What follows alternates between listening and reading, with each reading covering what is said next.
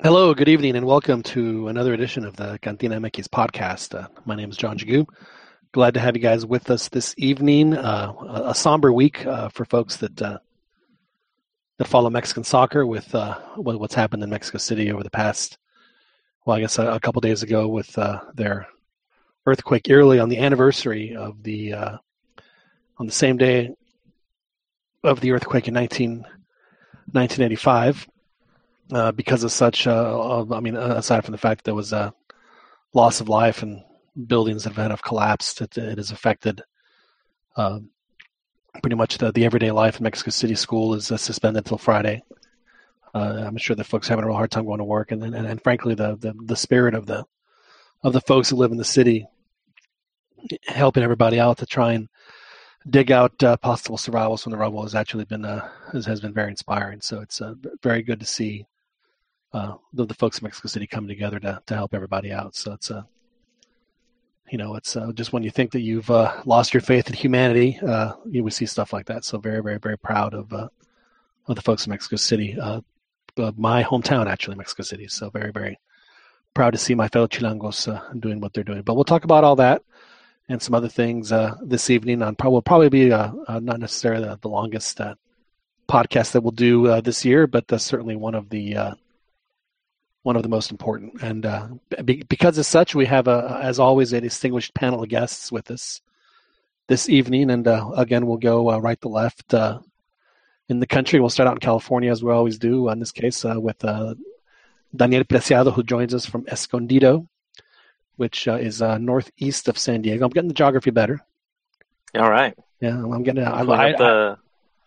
the Google Maps to check it Well, out. I like to look at maps. Anytime I see something that I've never seen where it is, well, I want to find out where that is. So I always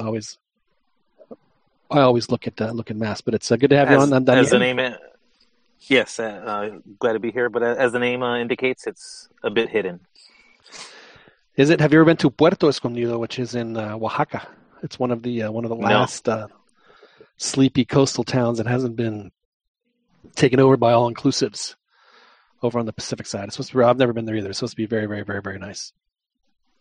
No, haven't been on to that beach yet. Yeah.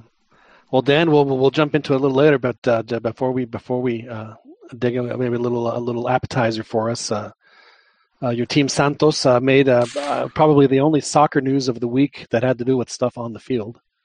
Yes, and that was that they pulled the plug on the Jose Manuel de la Torre era, the Chepo era in Santos. It lasted about thereabouts about a year or so. Was it about less a year? Than a year? About a year, yeah. Less probably, I think, because I think he came in at the tail end. I believe, yeah. It's a little under a year. So hasty, not hasty. What is your gut reaction? I don't think it was hasty. Slightly surprising, I guess. I thought they probably would have given him a little bit more time, and the team were showing some signs. Now that the team was finally getting healthy, I figured they might give him some time, but I was mistaken. I know. Too bad our friend Joel is not on, so that he could, contribute his theories as to what happened. I haven't heard too much of anything behind the scenes of extra cancha stuff, but the results on the field didn't help his case. So I was never all that invested. So personally, I'm not upset about it. But yeah, just disappointed overall with the team's performance more than anything. Right. Well, I mean, it's not like Santos is. I mean, they've over the years as consistent as they've been. Because of that consistency, they expect coaches to have their team playing at a certain level. And the reality is at Santos is that if you're not playing at that level, then they're going to, you're going to have to pay the piper at some point. And Chepo's number came up. But again, a topic we'll talk about at detail a little bit later in the show. So moving from west to east, we'll stop in Kyle, Texas, which is just a little southeast of Austin, where our technical director, Beto El Chiquis Campa, joins us. Beto, how are you? Hey, doing good, guys. What's up? We're doing all right, Beto. How are things for you and Kyle? Are you? By the way, first of all, I know that you guys have immediate family in and around Mexico City in the outskirts? Everybody okay? Yeah, one of my cousins works in the government building that got damaged, but everyone was out fine. Everyone else, the other cousins and nephews and stuff got out. One of the kids, I think, was in a school that got damaged as well. But yeah, all the families is fine. So actually, some family members that live in Arizona went down to visit, so they got to experience all that. And so yeah, it was they got the full Mexico City experience. That's for sure. It's yeah. Growing up as a kid down there, I had already left by the time the '85 when it happened. But I mean, well, you guys out live in California. I mean, you know what it's like. I mean, you'll just be having breakfast. I'll simply, and you see the chandelier shake, and then it actually seems to shake less here in San Diego than in LA. Yeah, I don't know if it's just my perception, but it certainly feels that way. Yeah, but you know what I'm talking about, Dan. I mean, all of a sudden, and then you're hoping, okay, is that going to be it? Because yeah, and it always seems that the time gets extended. Like you really feel the full duration of a second. Just seems like because we've never had anything catastrophic. At least I've never experienced anything like super long lasting. Most of the time it's like 13 seconds or 10 seconds, but it feels like forever while it's happening. And yeah, you have that thing. It's like, all right, is this it, or is it going to get worse? And then right. like you're just. But yeah, we haven't had a really strong one in, I'd say, probably over 20 years now. Now you, well, we'll talk about, but you probably remember the '94 one that hit LA pretty. Yeah, it was pretty rough on it. We'll talk about that a little bit later. Before we do that, though, we need to introduce the last member of our panel who joins us finally again after, I don't know, like a month of moonlighting over on some other Chivas-related podcast. I guess not good enough to hang out with us, especially on our 100th show. I mean, really. I mean, and to have a distinguished guest. I would normally play the Guadalajara intro for you, but because I think we do have to punish you a little bit for not first. So we'll play Guadalajara for you, but we're going to play the Elvis version. Tienes el alma di Provinciana, hueles a lepre rosa temprana. First, we're talking about Rigoberto Raton Ayala. Rigo, how are you, sir? Good, and yourself? I missed all you guys. Missed all your voices. Well, we're glad to have you back now. Of course, we're just kidding. I know that you had some natural disasters yourself that you had to work through with Hurricane Irma. Hurricane Irma that went blasting up I-75, and Orlando got the eastern lashes. So how bad was it? I actually fled the city, and I made a weekend of it. And I went down to New Orleans. There are worse places to flee to.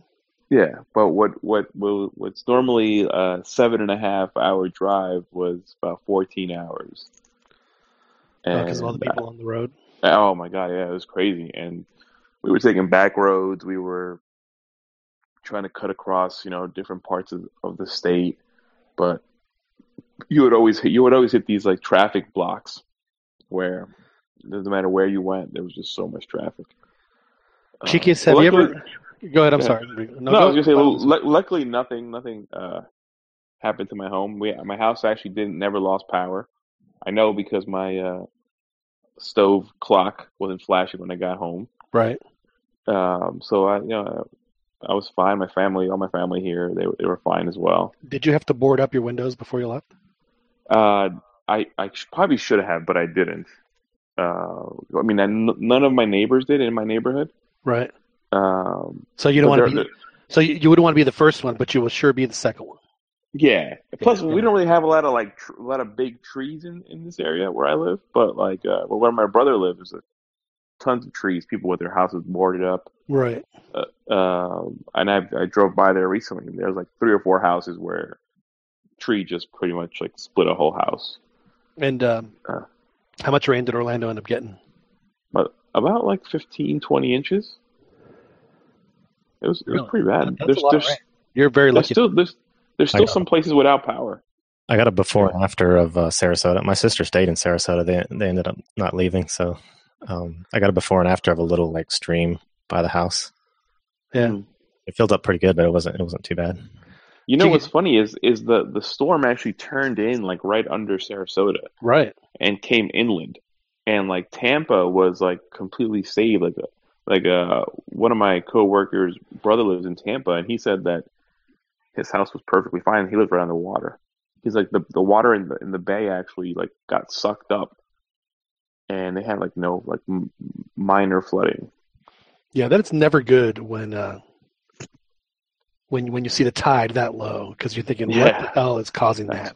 That's fucking scary. Yeah, that's something I never I remember even during that awful tsunami in 2004, all the people where that had happened, and they're just walking out into the basically into the extended beach, seeing all these fish flopping around, and like, and I didn't think about it at the time. Then I thought about it. Well, yeah, because I mean that's exactly what happens when a wave comes. The water gets pulled, back into the surf. So if it gets pulled back that far, something gigantic is coming. So, word to the wise: when you see that, run like hell. So, oh yeah, that's fucking scary. Yeah, that's not anything that we ever want to see. Well, we do thank everybody for hopping on. Now, I had asked y'all earlier today if you guys remembered the earthquake that happened in Mexico in 1985, which was to the day. It was the same day, September. Was it 19th? It was 2 days ago, right? When the earthquake happened. So September. Or was it yesterday that the earthquake happened? 2 days ago. 2 days ago. 2 days ago. Yeah, so on September 19th, 1985, they had an earthquake, and this was back, in the days of without the internet, without the only modes of communication at that point were at least person to person was the telephone. And the earthquake in Mexico City, which they had two, they had an 8.1, which is unheard of. I mean, that is. I mean, I know that people are saying, well, with the building codes, nothing is going to withstand an 8.1. Or that is as big as they get. And then they had an aftershock a few days later of like 7.6. I mean, they just got rocked awfully by these two earthquakes, and it knocked down the gigantic telephone pole that sent out all the local long distance calls in the city. So the telephone lines were completely knocked out. Mexico was basically running blind as far as that for an entire week, maybe even longer. I'm not sure exactly when they got the phones turned up. So the only way that they could send messages out to the world was via satellite on Televisa, and also on, I'm not sure if it had become Azteca or Imevisión had become Azteca at that time. So I was actually home sick from school. I was a freshman in high school, and my father called from the office and said, I just heard on the radio that there was an earthquake in Mexico City. Can you put on CNN and watch? So I put it on CNN, and they're talking about this earthquake, and they haven't shown any pictures yet, but said it was a terrible earthquake. The epicenter was 50 miles due west of Acapulco, which basically puts it, right in the ocean there, and said it was an 8.1.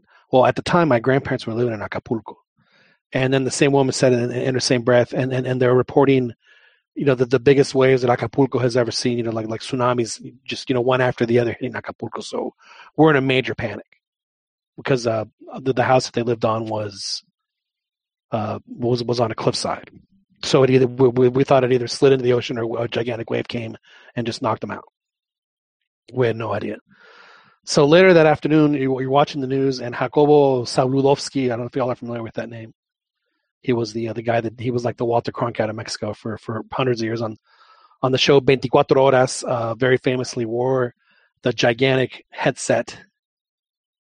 That was his trademark. He just wore this like huge, like 1970s headphones. As he would read the news, and what he's doing is that for a good half hour was just essentially sending government telegrams to different parts of the world. And one of the telegrams he sent was to FIFA, because Mexico was hosting the World Cup in 1986. And he said, this message goes to FIFA, Lucerne, or wherever they are, Geneva, I forget where it is. And he says, Estadio Azteca did not sustain damage. It's still good. The Olympic Stadium is still good. And the stadium in Toluca is still standing. All three stadiums are still standing. And then he wanted the next message and the next message and the next message. And because of the fact the telephones were down, we had no idea what was going on with my grandparents, my aunts and uncles. We were completely blind. So we didn't hear anything for, I guess it was until Saturday afternoon when we got a collect call from a ham radio operator, and finally my uncle was able to send a message through ham radio, and this guy said, hey, everybody's okay. So it took us that was on Monday, so 5 days to find out, what the situation was with our family down in Mexico City. In this last one, I was able to WhatsApp my cousin, and he, throughout the entire day, just kept giving me more updates and more updates and more updates of what was going on with our family. And it turns out that my other cousin, Michelle, who's in med school at UNAM, has spent the last 2 days, basically in triage, helping wounded victims. And but and because of that, I did see a report today that the Estadio Azteca was damaged. I don't know did you guys hear anything different? I just got a little blipper on my phone, but I mean, I saw some people thinking that it was damaged, but it was two Edderons not on. So you can explain to us the I saw that picture. I saw that picture where they said it was damaged, and then somebody said that it wasn't damaged. That it was built like that, right? Specifically to withstand what just happened. Yeah. But I haven't heard anything else about it having damage. Probably just pull up on the Twitter really quick. Yeah, I mean, I just got a little blipper on one of those little updates that game and NFL game endowed with Azteca may be damaged. So I don't know if it's going to be damaged. I don't see how it could be. Now, as far as the soccer world, I think that what we've seen over the past 2 days, aside from the unbelievable amount of help and support that the people of Mexico City have been providing each other. Every single Liga MX club set up themselves as a collection point for folks to donate whatever it was that they could. And it wasn't just Mexico City that was affected. So it was Mexico City, and then parts of Puebla, and parts of Morelos, and also parts of Tlaxcala, which is just due east of Mexico, and of course Mexico City. Now, one thing that I have noticed is that the death toll in 1985 was upwards of 10,000, and I think in this one in Mexico City, I think that right now it's in Mexico City alone. I think it's still under 150, which is. It's actually about 270 right now, I think. Yeah, but I think that includes everything. I think it's specifically Mexico City. I thought it was like half that. Yeah. But and a lot of that was due to the as Ron was pointing out to us earlier in the week, that because of that earthquake, that they did have to raise the standards of what a building could do to determine in order for it to be built so that it can withstand things like this, because this happens in Mexico. I'm not going to say on a regular basis, but it's happened since they had one in 1957, they had one in 1985, they haven't had one now. So they happen about every 30 years is when they have these types of gigantic earthquakes, and it was very unfortunate. But I mean, I even saw footage of Cruz Azul's coach Paco Gemes, working till the long hours into the night, doing whatever he could to help, and I think we've seen that across the entire spectrum. Not just of Liga MX, but of just people in Mexico, which at least like I said, kind of gives me a little more hope for humanity that regardless of how the unfortunate circumstances of why people came together and the fact that they did, and especially in a country like Mexico that is so it's so unfortunate, just so cynical and so just browbeaten by the corruption, and it just go down the list, and for people to put all that aside, so what, it doesn't matter because we all need each other right now, and it was really, frankly, just pretty. I did see one comment on a chat group. Good to watch. There was a comment of asking if anybody's seen the video of a building shaking and a bunch of rats coming out, and the video was actually the Senate. The building was shaking. All the senators and stuff were right. The politicians were running out. But no, I posted a video on the thing of the Azteca. It's built that way, and you can see it just like opening and closing. Right, which is what it's designed to do. Yeah, so it's normal. It looks like it's all cracked and everything, but it goes all the way from the top down to the bottom. So it's And it probably has like that smushy black stuff in between, so that it can Yeah, it can absorb the collision. I mean, we have that in our own house. If you ever go outside and you go to the brick facade of your house and you see that there's this one gigantic line, it's done for the same reason. It's at least in Austin particularly, where we don't have the most solid bedrock, so to speak, where it's we have a lot of underground caves and stuff, and with the heat that we get in the summer, things tend to settle and contract and this and that, and it's just a way for your house to help keep its balance on the foundation. I wish it's too bad that Ron isn't on. He could go into a little bit more detail, much more so than I could. So yeah, so that was actually part of the stadium design, designed specifically to withstand. In addition to many other things, an earthquake. Now, was it designed to withstand a 7.1? Who knows? But obviously, the Azteca's been around since 1966, so it has seen its fair share of earthquakes. Now, Dan, you were a teenager during the 1994 quake in LA, right? So you probably have vivid memories of that, I'm sure. Yeah, I remember it perfectly. Actually, it was early AM hours. My brother was out partying. He was, I guess, a senior in high school, I believe. I was in 8th grade, and yeah, man, that one was scary because you were asleep and it just jolted you up violently. And but we had experienced a number of pretty good sized earthquakes before that, so you kind of, at least I knew what to do. Like you pop up and then you just, at least at that back then they used to tell you to get underneath doorways. That's no longer recommended because of swinging doors and loss of fingers. So now it's against walls, against a solid weight bearing wall. That's where you want to be waiting. But anyways, yeah, it was scary, man. I had like a 2-month-old, like just a puppy that we just bought. The little pop instincts kicked in. I remember grabbing him right away because he was scared. And yeah, I just remember my brother getting back drunk, and everybody telling the story. And the one thing I remember that was really trippy though was watching the news, because everybody's just watching the news to see like what they're talking about and how strong it was and everything. And then they're just to give you an idea of where I was, I was south of the epicenter. So, and the news was also north of me. So they're talking, they're doing like a live shot, and they're like, oh, we're experiencing another really strong aftershock. And I'm like, that's odd. I don't feel anything. And then just like about 5 seconds later, then you feel that shock that they were talking about.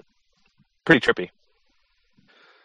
Yeah, in fact, in 1985, Mexico, they had an aftershock that was again above 7, and we had some friends of ours that just and it happened at night, and just grabbed their kids, and they walked onto the yard and were just waiting for their house to collapse because of what had happened earlier in the week.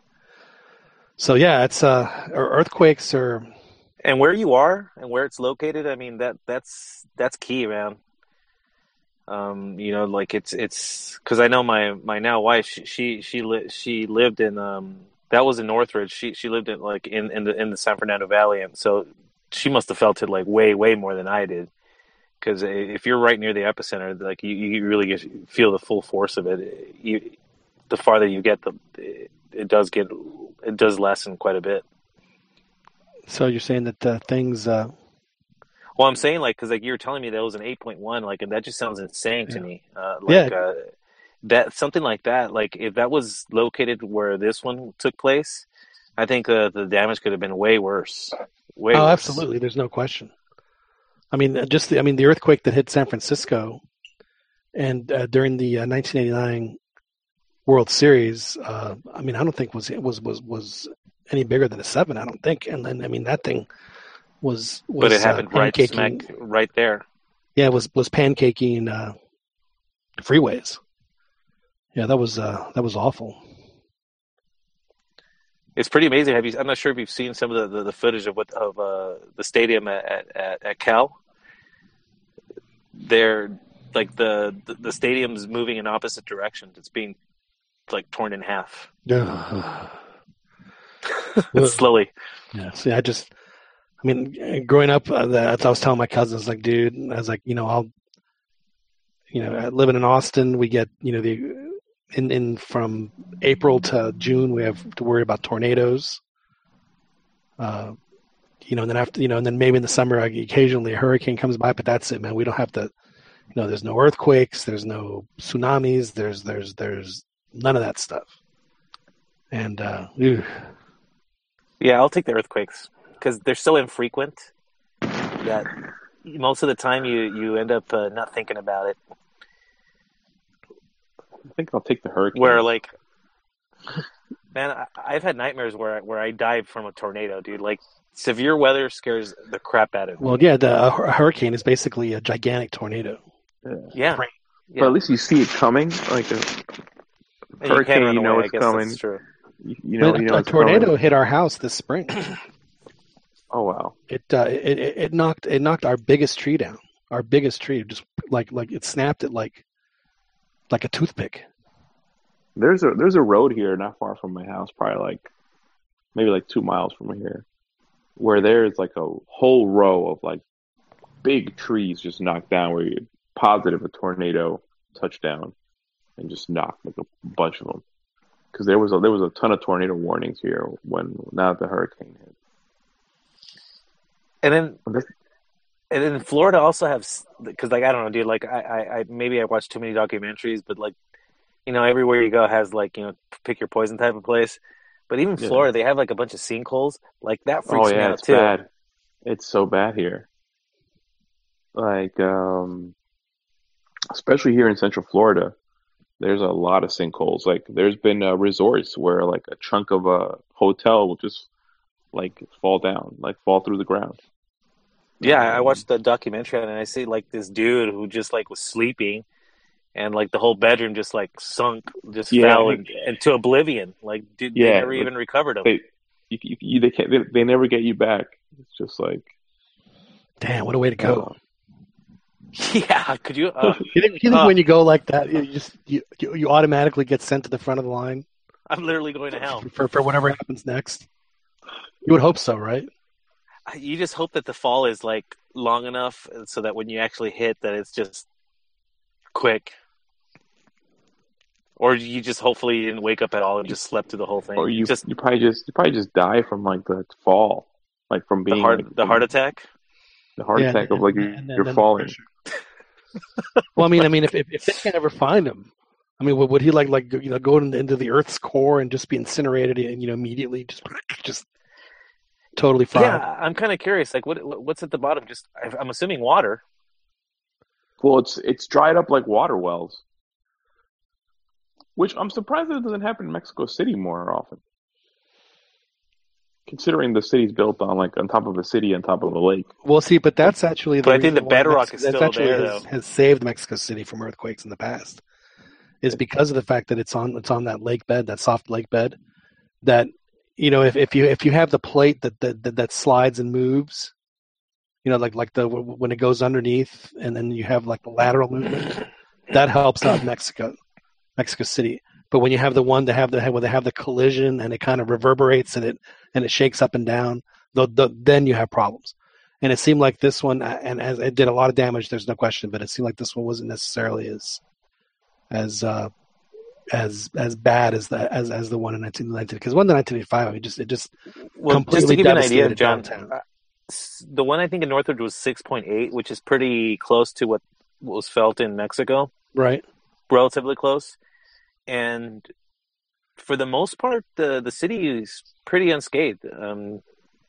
Very few casualties for the most part, because most of LA is built for earthquakes at this point. Right. So, like I said, I think at 8.1, that's when you really start testing, the engineering, at its absolute maximum. That's exactly. Japan strong. You right. just. The 8.1 was a couple weeks ago, right? Well, but in 85 was an 8.1, and then they had the one in Chiapas. Again, just level towns in Chiapas That was in April, and that one people said like totally forgotten about that one. But I mean, that one destroyed a bunch of pueblitos in Chiapas too. I think my the reason parents, it my probably didn't parents get were in coverage was Cancun and they felt it. wow. My parents were on vacation in Cancun and they were like, we felt the earthquake. That's how strong it was. Well, the one in Houston, I remember in Mexico City '95, that was felt as far as Houston. People that were in the tops of the skyscraper said the skyscraper had started swaying when it happened. Wow. Yeah, that's. I've been. I used to work in downtown, and I've been in the building during earthquakes. It's hard to, in the moment, rationalize it and to calm yourself, thinking, "Look, this is probably one of the most safest places you could actually be." Because the shaking is just so much more, and then it just keeps shaking afterwards, even after the earthquake stopped, because it just rollers the building, so you just keep rocking, and then you hear the squeaking of the glasses and the squeaking of the joints in the building. Just oh, it's awful. That sounds terrible. It is awful. I don't know if I ever want to hear that. Frankly, it's that right there. That sensation was absolutely terrifying. Like seriously, I don't care, man. I never want to be anywhere near downtown LA during an earthquake because you have to worry about all that shattering. The panes of glass are going to be falling down hundreds of feet. It sounds like some of the noises that Rigo makes when Chivas is losing. Yeah, that's rough. I forgot to was a soccer podcast. Now, speaking of which, now that obviously we talked about the teams that every club has become a collection point. They've set up triage centers, not just at the Estadio Azteca, but also in Ceú, where actually today they said, hey, we have an abundance of things. This is what we have. Where can we send them? So this is one of the the areas of where social media has actually been really helpful because folks are trying to triangulate their information to get to point out where help is needed, where can they send stuff, who needs stuff, etc. So it seems like the response has been great. I mean, I've seen players from Club America, from Cruz Azul, from Pumas, all get on there, roll up their sleeves and do as much as they can. Paco Gemes has been helping out. I saw images of other Cruz Azul players, and Piojo was loading a truck for in America. So that's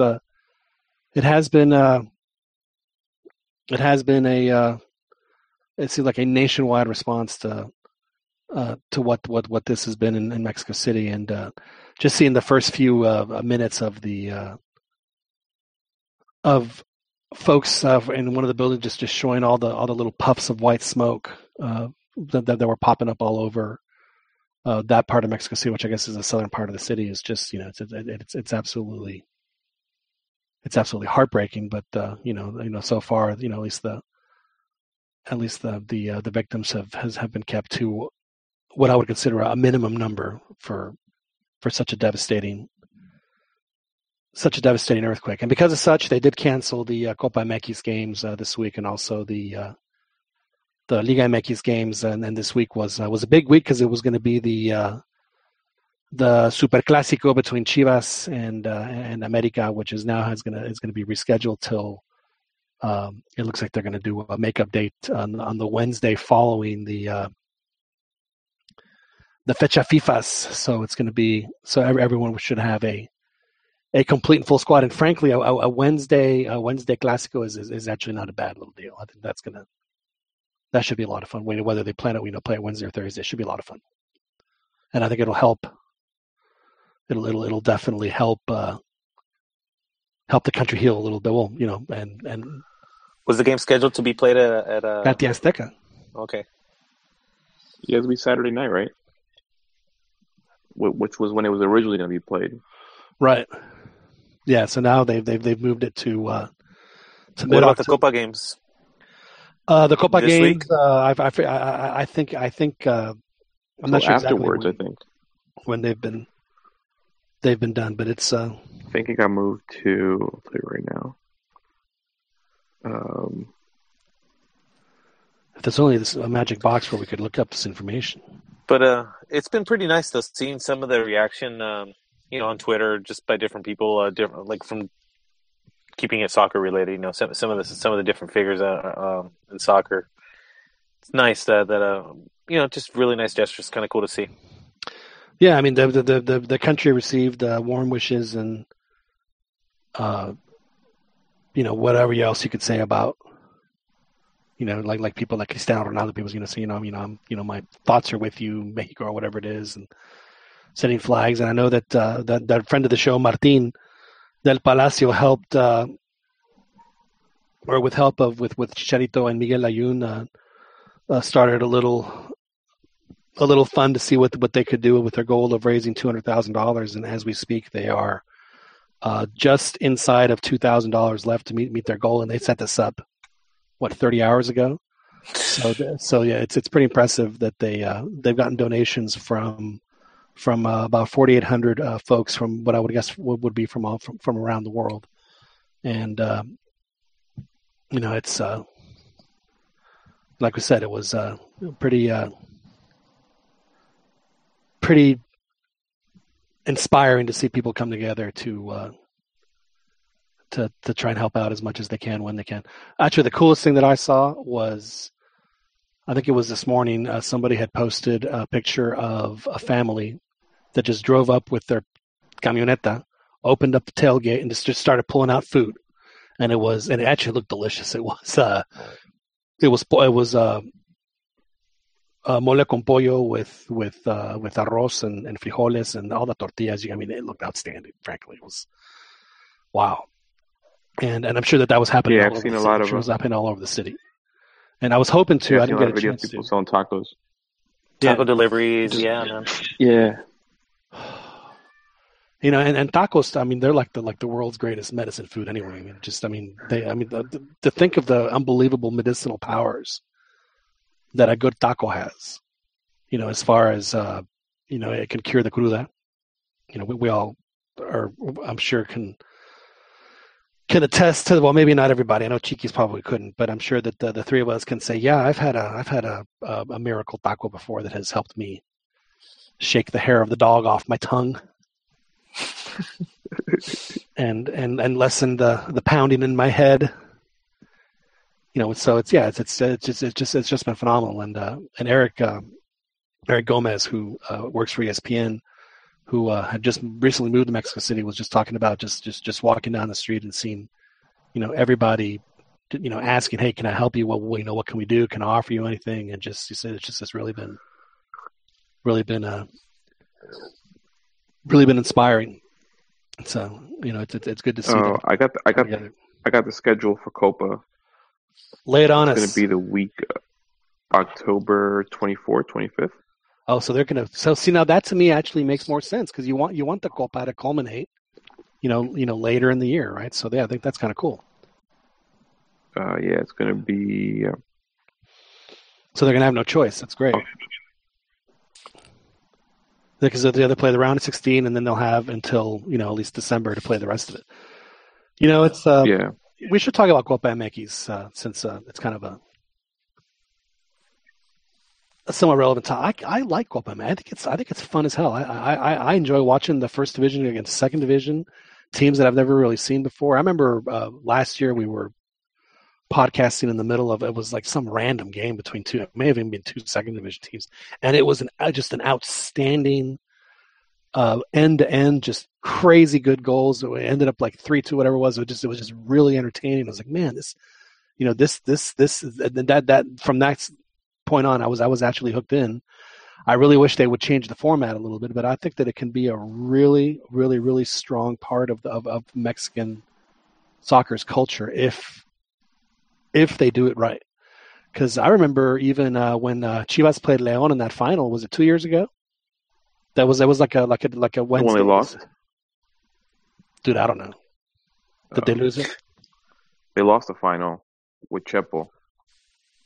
Yeah, it was probably that one. Probably that one. If Chepo wasn't involved, I'm sure it was a lot. Oh, I shouldn't say that. Right now, get your digs in now, man. Yeah, that's right. He's not here. Hey, I have no issue with Chepo, but it's you got to. This is a results oriented thing, and if you're not delivering, then coaches have.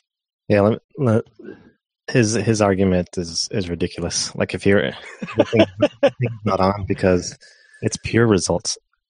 It's like he invented this extra cancha thing, like just to sort of mask and hide because he couldn't exactly to muddy the waters. Yeah. Well, see, again, Santos is, as long as I kind of went away from Liga MX, but I came back around the mid '90s, and that was when Santos first started joining and started doing well, and they have been for 20 years have been a, outside of maybe Cruz Azul, the most consistent team in Liga MX over those 20 years. They are I think always Toluca's been the only team that has there's one more. I think I could be wrong. Right now, and the Pachuca and Toluca had their Pachuca. moments. Pachuca and Toluca, yeah. But as far as like teams that are just constantly in the Liguillas, I bet you if we looked up the stats, I would not be hesitant to throw out that Santos would be in the top 3 of most Liguillas made over the past 20 years. I mean, they've just been a consistently good team, and despite they're almost in every single Conca Champions, it seems. Yeah, and despite the fact that they're not owned by the Modelo Group, I mean, they still there's a certain level that they have to reach. And right now, that the team is, it's still like a wait and kind of see type of thing. I think they're still evolving from that team with with lots of money and attractive soccer. I think they're still adjusting, still gradually getting to where they want to get. I think too. I mean, they win championships, and then if the coach in 6 or 7 weeks I just really like season the fact doesn't that do well, they always play pretty. Yeah, I mean, they went from Pony to Ludueña. I mean, those guys were just. I thought they were like the creative forces behind the backbone of those teams that just made them play so attractive attacking football. Yeah, when Pony Ruiz, when Jared is inducted into the Mexico Soccer the Hall of Fame down in Pachuca, which he will be.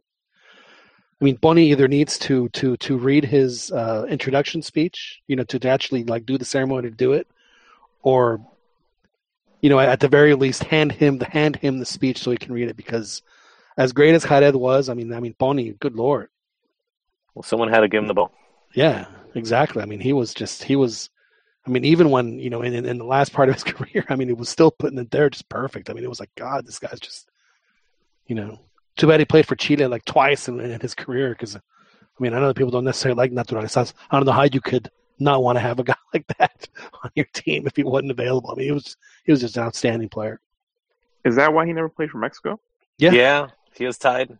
Cap tied. Oh, damn. And I remember when he was super young. It's just nuts.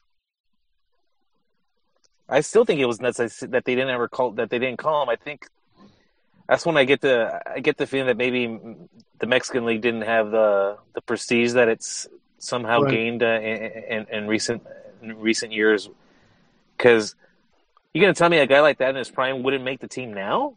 Right. He would still, as good as they are, he would make that team, I think. I mean, I feel the same way about Cavino, especially when at that time Brazil had, they had 10 outstanding players on the field, but they could not find that missing piece, which was the striker. And they tried all sorts of guys out to do that. And meanwhile, Cavino was Brazilian, and Mexico for 10 years was the leading goal scorer in Mexico. I mean, and it wasn't even close. I mean, occasionally maybe Hugo would get close, but I mean, it was. And I don't think he even merited a consideration for a call, which is really a shame because he was outstanding. Outstanding. But anyway, so back to that's one thing. Go ahead, please. No. By all I was just gonna say that I think that somehow, if we have Maradona to thank, but it just seems that after he did it, it seemed like all the other countries started thinking, all right, then, because it could always seem like yeah, he's doing good, but he's playing in Mexico, right? So they just would never get a sniff at their national team, and now it's very much not the case. I mean, I think now they're just paying attention, and if they're in a really good form, then they're just gonna. I think Gignac now recently, I think he's also giving the league that credibility.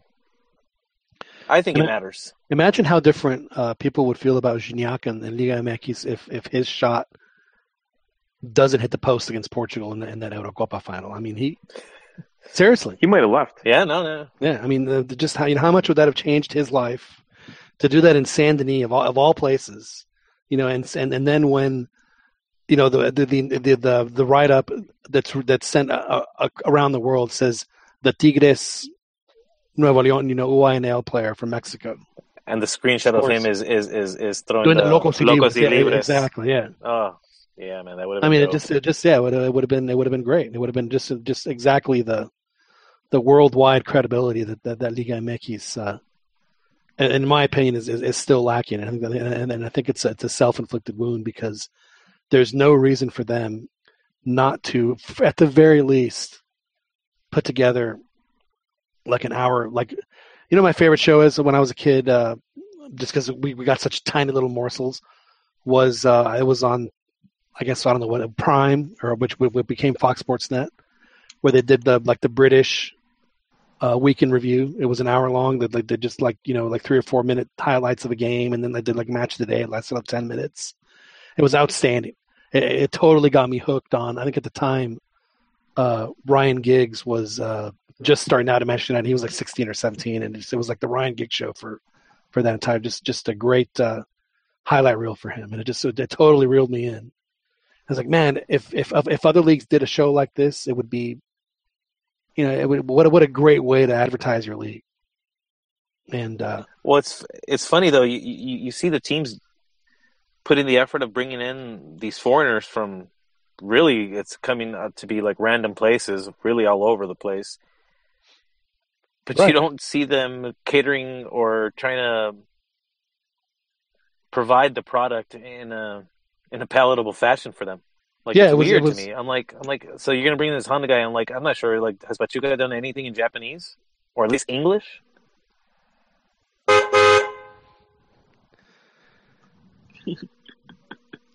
Exactly, and that's why I was hoping, and I didn't get a chance to talk to Martin about this because he lives in Spain, and he has to use means to watch the games, which I think is just criminal.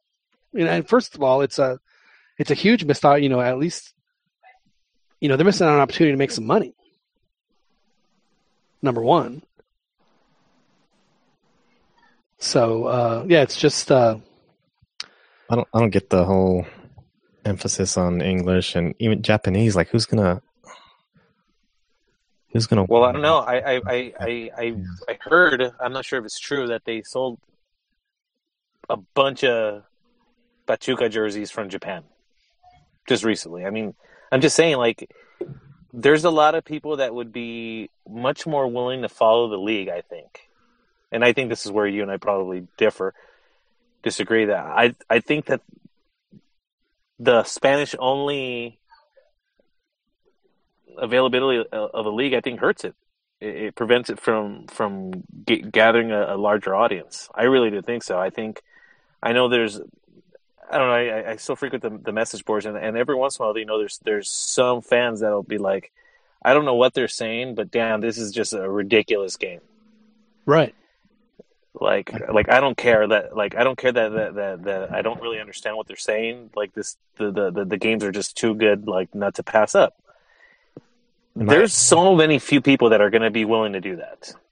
Where I think if you had it in English and you invested in developing talents, even from the presenting side, because I still think there's a lot of work to be made, a lot of improvements to deliver the league in English. I mean, I don't think it's ever been done, so it's difficult to figure out how best to do it. I don't see the big deal with the English. Well, it has been done, but they did it on ESPN a few years ago. You don't see the big deal, but for a league that tells themselves that want to build and that want to be considered one of the premier leagues, you can't just have this big fish small pond mentality. Right. Yeah, but you have to think, and the fact that they sell so much, the fact that they sell so much of the league here in an English speaking country. Granted, yes, a lot of them are Spanish speaking, but not all of them.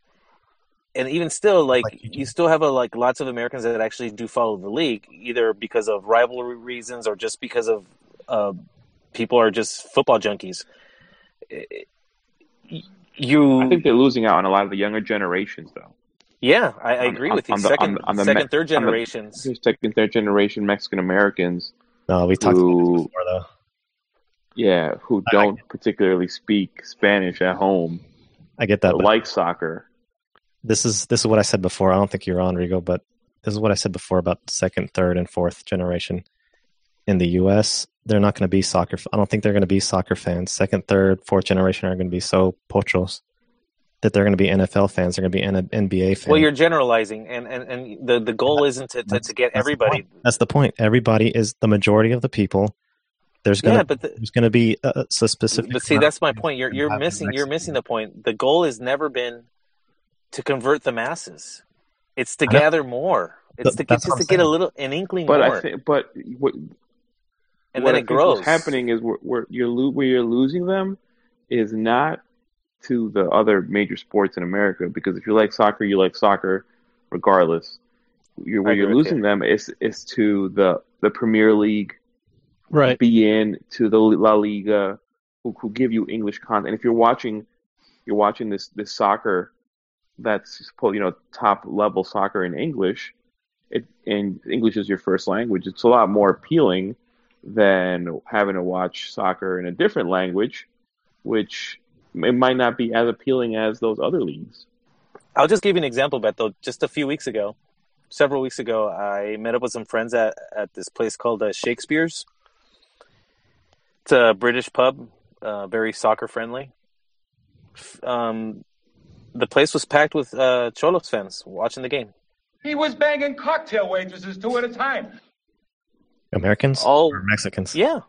Americans? Well, the Mexican Americans, I mean, they were speaking English. Okay, so yeah, I mean that I can understand. They're not.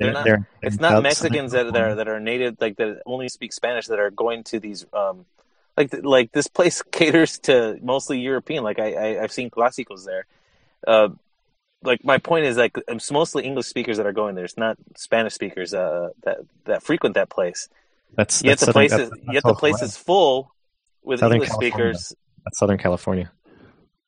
So I think like a club like Cholos definitely needs to have like an English account, and they should have their games in English, because I think a lot of their fan base is in Southern California, especially now that the Chargers left San Diego. And I always thought that they should play maybe one or two games a year in San Diego. They should. They're definitely missing out on that. I don't agree with that. I don't care. I think every team should be in English and have English Twitter and English.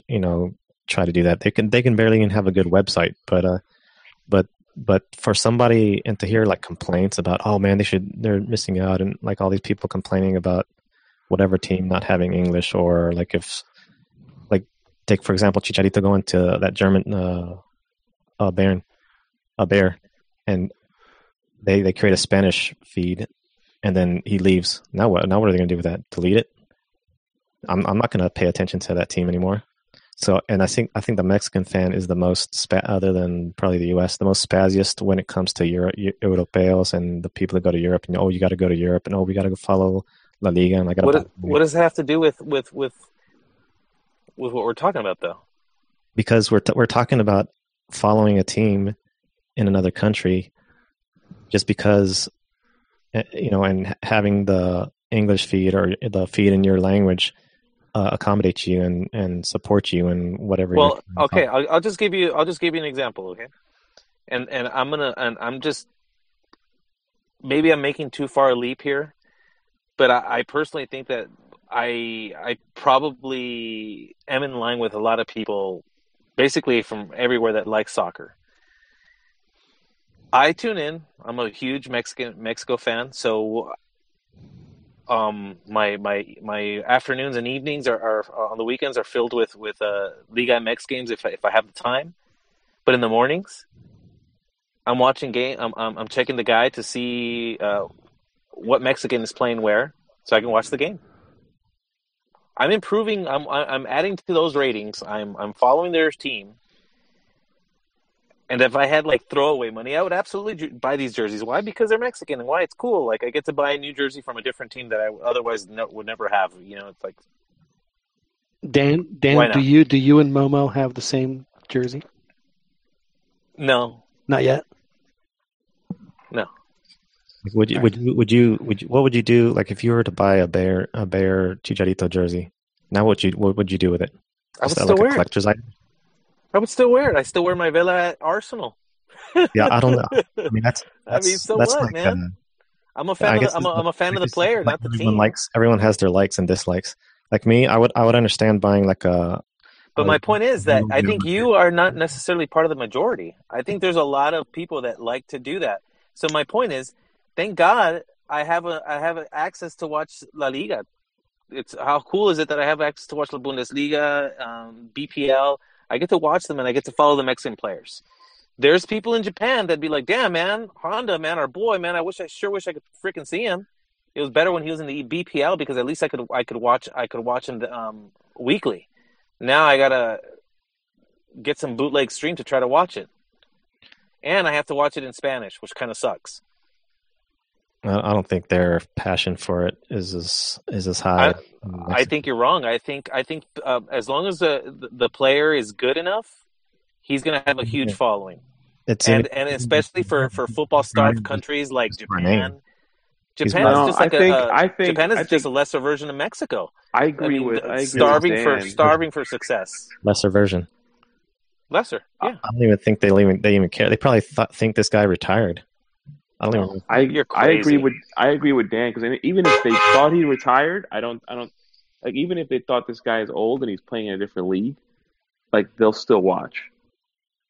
Because I mean, there isn't a particular example right now, but I mean, I have friends from like Central America, and if they had a player playing in whatever country in Europe, it wouldn't matter how old he was or what team he was on, they would try and find a way to watch. And we're talking about all non-U.S. My main focus is the U.S. No, and I think in the U.S., the Mexican League needs English content, and they need English. But the thing is that they can't just narration. It's not just the English-speaking U.S. market that Liga MX needs to focus on. Yeah, it'd be great. It would be great to get a little piece of that. But why are you trying to get a piece of something that frankly, for 95% of it just isn't going to care one way or the other? Why not go after the folks that are already fans of the sport? Why not market yourself more in South America, more in Europe, more in Asia, more in Africa? That I can agree with. That makes sense. I mean, yeah, the U.S. is a nice thing to have. And that goes. But to me, the only way Liga MX grows and grows the way that they want it to grow is they have to market themselves beyond North America. Period. End of story. And that goes straight to Libertadores, because that's tournament. But the problem with that is they're not in the same confederation. It sucks. But that's just either join CONMEBOL outright, right, and become that country that you think that you deserve to be, or stay in CONCACAF and keep dreaming about where you want to go. I think you have Mexican teams are complaining about the travel and all that stuff. Even the Argentina, that crazy dude from the Argentina panel, they were complaining about the travel. Well, it's crazy. It's like a 14-hour flight. Yeah, so joining. It's ridiculous. It is ridiculous. Doesn't seem realistic if it's. I mean, no, I'm with you. I don't think it's realistic that I think they can make Mexico's going to be like they could if they like send them out there early. They can make it happen because they're traveling from Europe. Well, what needs to happen, not necessarily Libertadores would be great, is if they do, from Alaska to get out of the Fuego tournament. But they spread it out, to the point where, as you're saying, Chiquis, the game's on Thursday, but they land on Sunday, so they have time to. But I don't see CONCACAF ever allowing the cash cow to leave. Oh no, I'm not saying they want it to leave. I'm saying, hey, let's combine. Let's Combine Yeah, both of them together. I'll bring my cow and you bring your Just one bull. big. Okay. Right. Imagine And Argentina, we'll make a big baby catch cow. Argentina playing the U.S. and the U.S. Messi in the U.S. or No. I'm not talking about that. I'm talking about national teams. I'm talking about club teams. yes. Okay. I'm talking about like River Plate playing. LA Galaxy. Yeah, exactly. Okay. Yeah, same thing. Yeah. Well, Copa de las Americas. Exactly. Call it something. Yeah. That would be cool. I would totally attach a $5 million purse or $10 million purse, however much you can get. And I think it's in the works. Really make it worth the teams. Happen. Yeah, no, I agree with you. I do think it's in the works. I think this Copa America Centenario was just a test run of what because I think. Well, I mean, we've all seen Libertadores. I mean, I think all of it's lacking in. Yeah, there was the production is a reflection of the lack of resources, of lack of funds. There was a former Puma tonight, Ignacio Scocco, that scored 5 goals for freaking River Plate tonight. It's like, really? 5 was painful to watch. As a who, by the way, did get a very valuable point over the weekend against Chivas. We're very, very Oh my God! happy about that. Very happy about that. Stop the bleeding. Stop. But I mean, to me, Liga MX has to. That they have to put on these shows, and they have to have. I mean, we asked Martin. Martin lives in Barcelona. We asked Martin, do they have any shows in La Liga? No, not one. It's a crime. Buy the time on Eurosport. I think we should have asked them too. Like, it's a shame. Like, what other leagues are available over there? Do you know by chance? Personally, no, I do. But I do know that MLS, they, because I work on their broadcasts. I mean, we send out a world feed for each show. Yeah, see, that's crazy. That league is getting more attention than the Mexican league. Like that's borderline like sinful. I mean, come on. What are you getting? What are you talking about? The MLS is available internationally. Yeah. I mean, granted, I know they push it, but still, the fact that it's there, like they're thinking super long term, and obviously they're betting on something. But it's a shame that Mexico doesn't. Yeah, I'd say it's a lesson for Mexico. I just want Mexico's tunnel vision for the owners to look beyond the Spanish-speaking fans or the first generation Mexicans that live in the U.S. I mean, they have to know that is not a that low hanging fruit is gonna run out very quickly. So if they want to get to where they want to get, they have to be able to make themselves. I mean, make themselves more available across the world. Yeah, because you think South America too. I'm sure there'd be plenty of South Americans that'd be happy to tune in to watch a gazillion of their own kind. Exactly. Playing every week in and week out because the country's represented. The best game they had this year in Liga MX, in my opinion, was that Tigres America game. That was it was like a Wednesday. It was a jornada game. It was outstanding. I mean, it was. They had great offensive plays, great defensive plays, great saves. Good. I mean, it was a good. I mean, I would put it up against any game anywhere. I thought, man, this is as good as. I mean, it was Liga MX to me at its best. And they show it live in the U.S. and in Mexico, and Mexico usually on cable now, so it's not necessarily going to the whole country. And in the U.S. and a couple of Central American countries, and that's it. Obviously the time difference in Europe is going to be rough for some of those night games. I get that, but then, why can't you show the replay the next day? Or like I said, or put together an hour-long show. And or send Acción. Have you guys ever watched Acción? You guys know what I'm talking about? Acción was the Sunday evening, like weekly wrap-up show. It used to be of all the sports, and I guess it still is. And they show the highlights for all the games. It's a great show to watch. I mean, they showed every goal from every game. A couple other key plays, just good stuff. And that show's been on since I was a kid. Yeah, exactly. That show was started when I was like 8 or 9 years old, and it's still on. I mean, it's like the 60 minutes of Mexican TV. It's just been on forever.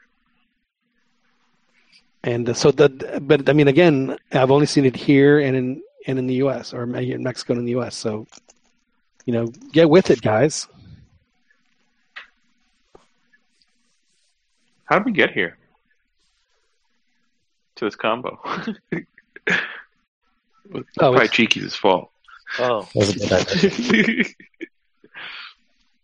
that's a good question. Oh, Yeah, see now Sergio on the chat was very impressed with the fact that we did our research on Japanese fans and how they favor Honda. Which the only reason I mentioned was so I can hit the horn again. Serge was a little rustled. Yeah. So now, why is he rustled? We have been nothing but gracious. We said good things about America. Who is he rustled with? I mean, just because if Sergio's listening, I'll just give him just a little. Just to make him feel a little better. I'm sure that did cheer him up. I hope so. No, I could, sarcastically play the which is just the best. I think which is my favorite. Yeah, any America fan would stand up and put their hand on their heart, when they hear the drums like this, and then. Oh man, when you hear the eagle, the eagle at the end, just power, outstanding. It is outstanding. Now, a couple weeks ago, Cheeky's, we didn't have our podcast, and Cheeky's mentioned that we had a staff meeting, and part of that staff meeting was, we had a discussion about. Are you gonna let the folks see behind the curtain? About because we had someone come in to tell us, some of the stuff that we had, we were talking about on our show, as far as sexual harassment. So I wanted to just play a little clip of the guy telling us, what we can and can't say on the show.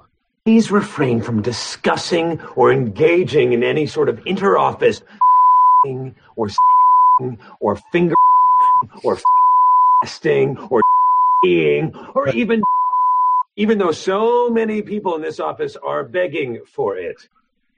So, Arrested Development. Yeah. All right. Yeah. So just wanted to. Job. I actually watched a couple episodes of that last night, and it always puts me in a great mood. Because it's my favorite show, dude. That's my favorite sitcom.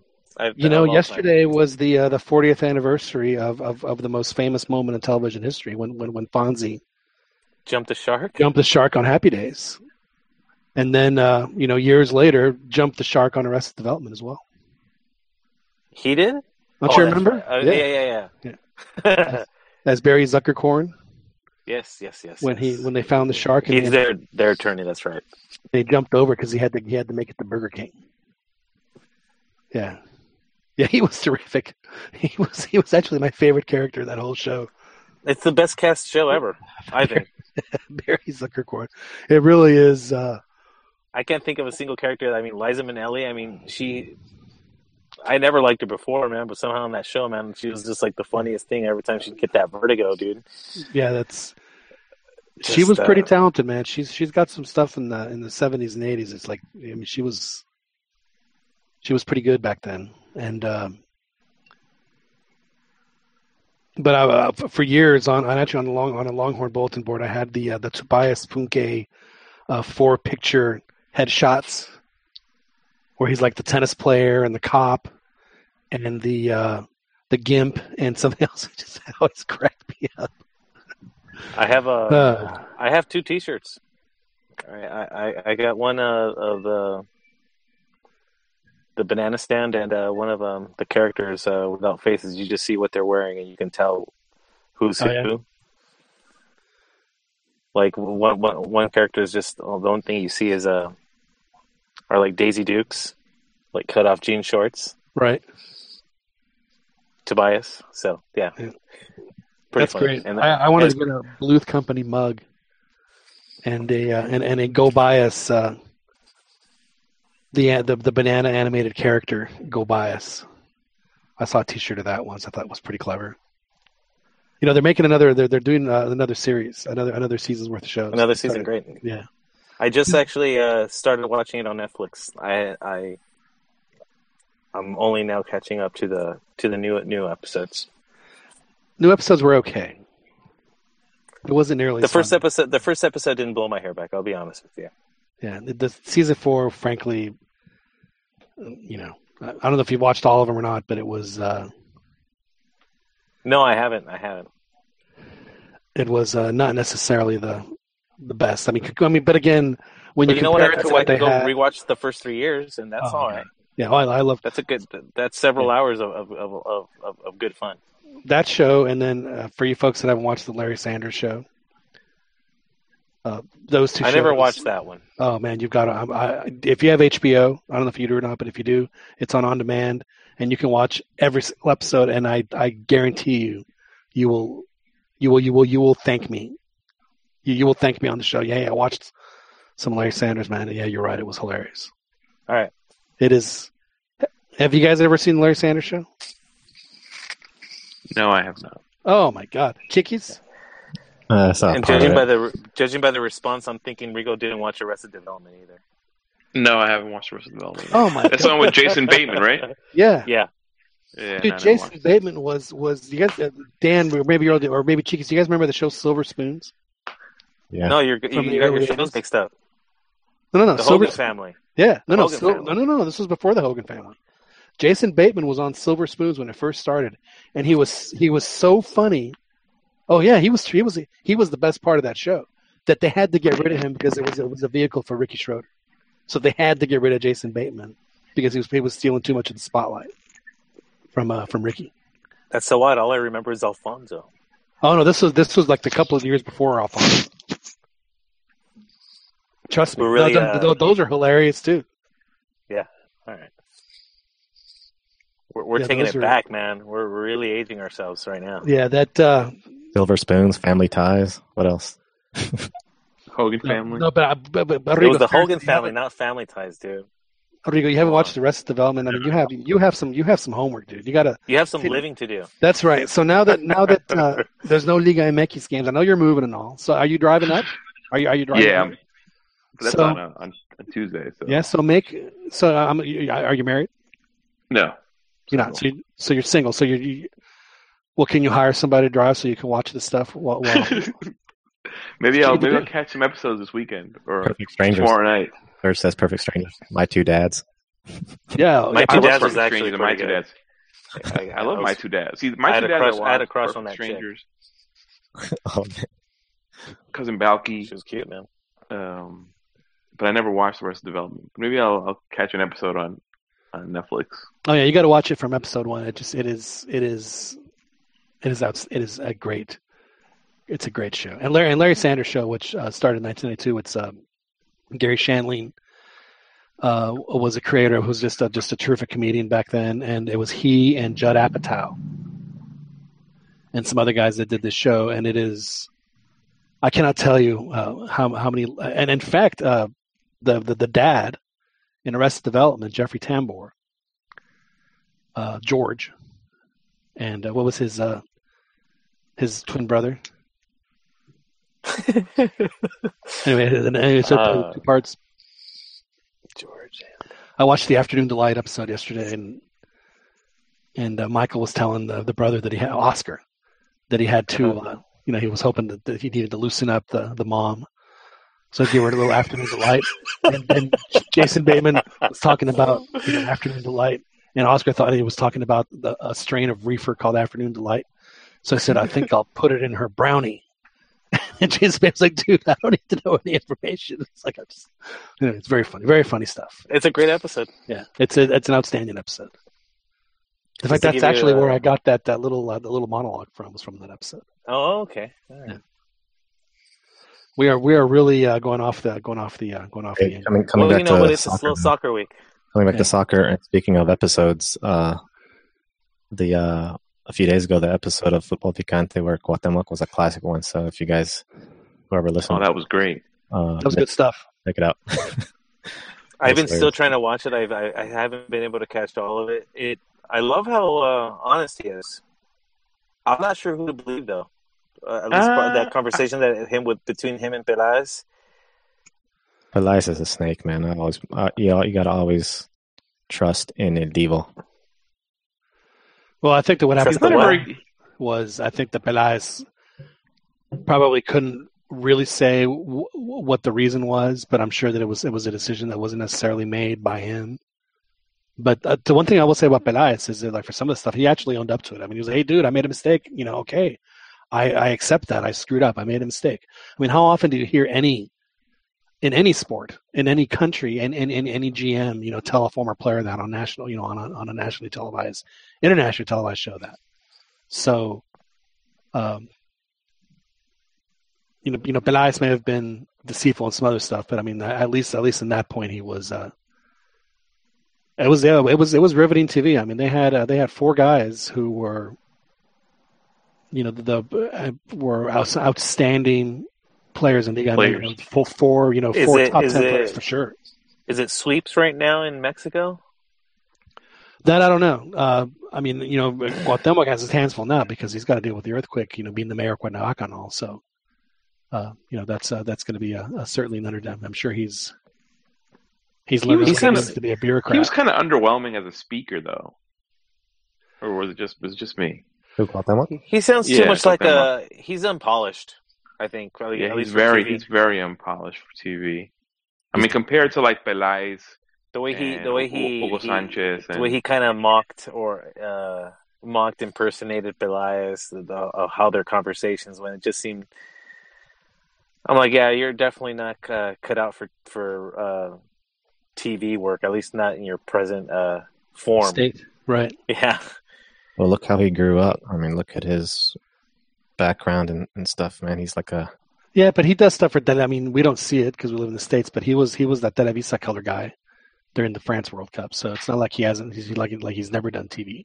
And I was surprised how Faitelson stood his ground a little bit. That to me was actually the most interesting part. No, I thought it was great of him. I thought that was the best part of the show where he I agree. like, come on, dude. He's like, you're 40, you're 42. Come on. Like, I thought that was a totally valid point he made. No, that point was dumb though, man. He's not trying to be the figure of the team at 42. He's just trying to go out there and contribute. Right. Yeah, but he's bitching the fact that he wasn't going to allowed to be played 90 minutes. He's bitching about all that stuff. Yeah, but what Cuauhtemoc said was, dude, I'm a professional. I played in the lower league. He said I actually had to get in better shape to play in that league because you have to run a lot more. So he said I wouldn't have asked for it if I didn't think I could do it. Yeah, and he's not trying to be the figure of the team. Faitelson was just trying to get his little jab in. There was no reason to bring up being the figure of the team. He just wanted to play 90 minutes. He didn't want to be a figure of the team. He just wanted. Yeah, but that's what they. You have to understand. Wait a minute, though. I trying to elicit that response. I kind of understand though what he means, though. I mean, whose spot do you think you're going to be taking? I mean, you are like what other role do you play on the field besides shit revolving around you? He's not going to be playing a supporting role. I mean. Even when he did play, he contributed quite a bit because it was like a half that he played, and he actually. I agree. Like, I'm not saying that he wasn't good, because the talent's always there. I'm just saying that again, it's a night game in Mexico City, so no one's going to be running hard anyway, and it's at night, so it's going to be like 55 degrees. It was against Morelia, and he brought that up also. Faitelson was getting his jabs in. He brought it. It's against Morelia and all this stuff. And you could tell he was. Yeah, but Faitelson is doing that on purpose. Just, I mean, I'm sure that he told him before the show, "Hey, man, I'm going to come at you like this." And he probably told him exactly what he was going to say. You think so? I don't know. Absolutely. Just because at least from the parts I saw, he seemed awfully emotional. Faitelson did? No, Cuauhtemoc. And then they talked about their little incident that they had, like in 2003 in Veracruz, where Cuauhtemoc. Well, Jose Ramon didn't give him a second to before he started antagonizing. He's such a little. He's a troll. Little shit. Yeah. He did the same thing when one of the coaches for, I think it was Chucho Ramirez, who had gone from coaching the youth team to America, and so they have him on the panel, and the first thing Jose Ramon asked him is, "Why is America playing so shitty?" It's like, dude. I think he was perfect. He perfectly brought up, careful, he's going to give you a cachetada, or you're asking for a cachetada otra vez, and all that stuff. That was perfect. Yeah, but they actually talked about it, and I thought both. I mean, I know that Fato said, I went and talked to the head of that. The guy's like, dude, get out of here with that crap. And then he said, then Cuauhtemoc called me later, and he apologized, and we worked it out, and then since then we've actually been really decent friends, and you could tell, they actually had a a much more amicable relationship, which I thought was groovy, and good on both of them to admit that. I thought that to me that was the best part of the show was how they talked about how it evolved after what had happened. That they showed that they're actually human beings. That yeah, I mean they're dudes. They get over stuff. Yeah. Not to be. Yeah. Never mind. I liked when they asked Cuauhtemoc to pick his top 5. Right. Did you guys see that? Uh-huh. And he calls Peláez a tronco. Oh. That's why he wasn't in his top 5. He was joking, obviously. Well, I mean, honestly, out of those guys, I wouldn't have put Peláez in that list either. In fact, the ones that I wouldn't have put him either. Yeah. I was totally. Maybe the other one that I probably would have put was Chicharito, but I mean, who do you take out?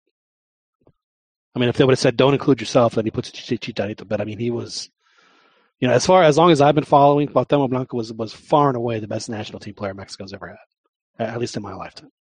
And I don't think there's not a close second. Yeah, I think also his charisma. I think more than anything, I think he just had a way of carrying himself that right. It was the me vale hasn't madre. been seen since. Exactly. He tries the Cuauhtemiña in France '98 and against Korea, and it works. And then he tries it against Belgium, and it fails miserably. And then he doesn't do it again, right? Until the Italy game in 2002, and it works. Just love that guy. I remember one time La Jugada, another great show when they would do their colección privada with that little top 10 of, here's 10 goals of the 10 best goals of the Azteca on a Wednesday. And they show all these crazy goals. They did one of here are the top 10 best passes Cuauhtemoc made with his ass, and they showed passes where Cuauhtemoc would trap it with his butt, or just kind of give it a little nudge with his butt with the ball to pass it to a player. Those 10 of them. Oh man, those passes would just blow my mind. Like he'd be looking the opposite way, and then just man, like he made it look so simple, but it's like, man, you never see players that clever. No, I miss him. I was attracted. He's absolutely one of my favorites. His brash attitude, like the way he would just bow up to people, like to Kobe Jones and to just different guys, and it didn't hurt Mexico too bad. Although there are certain situations like the Honduras game in the Gold Cup, he got a red, and then of course the Libertadores game against Sal Caetano, where he sort of incited the whole thing. But other than that, he was a great player, and then didn't back down from nobody. He was the only player when the U.S. beat Mexico in the round of 16 in Korea. He was the only player that stayed on the field and congratulated the U.S. players, which I thought was one of his great. Well, I believe it one of his greatest gestures. I think, you got to take the bad with the good. So, that's what I was gonna say. I'm like, you can't act like that and not be gracious in defeat. And I was gonna say, like, I mean, for every bad thing, like for that attitude, sometimes it's gonna hurt you. There was a great article in in Sports Illustrated actually when he went over to Chicago Fire, and how surprised his teammates were with his attitude on the field, and how surprised he was about his team. Just basically they were surprised that they meshed as well as they did, and they even talked about how he was kind of sometimes he was kind of a dick in the locker room, but like playfully so. Where like they'd be playing some game and he would just come in and like play like knock all the pieces over or whatever it was, just pranks like that, and he had apparently had great comic timing is what they said. It's just he really knows when it's like that on the field too. He's like he just knows when to take the shot, when to make the pass, etc. So yeah, he's just another player who just makes you makes your heart hurt for what he could have been had he not missed 2 years or whatever the hell it was with that awful injury. It's like God.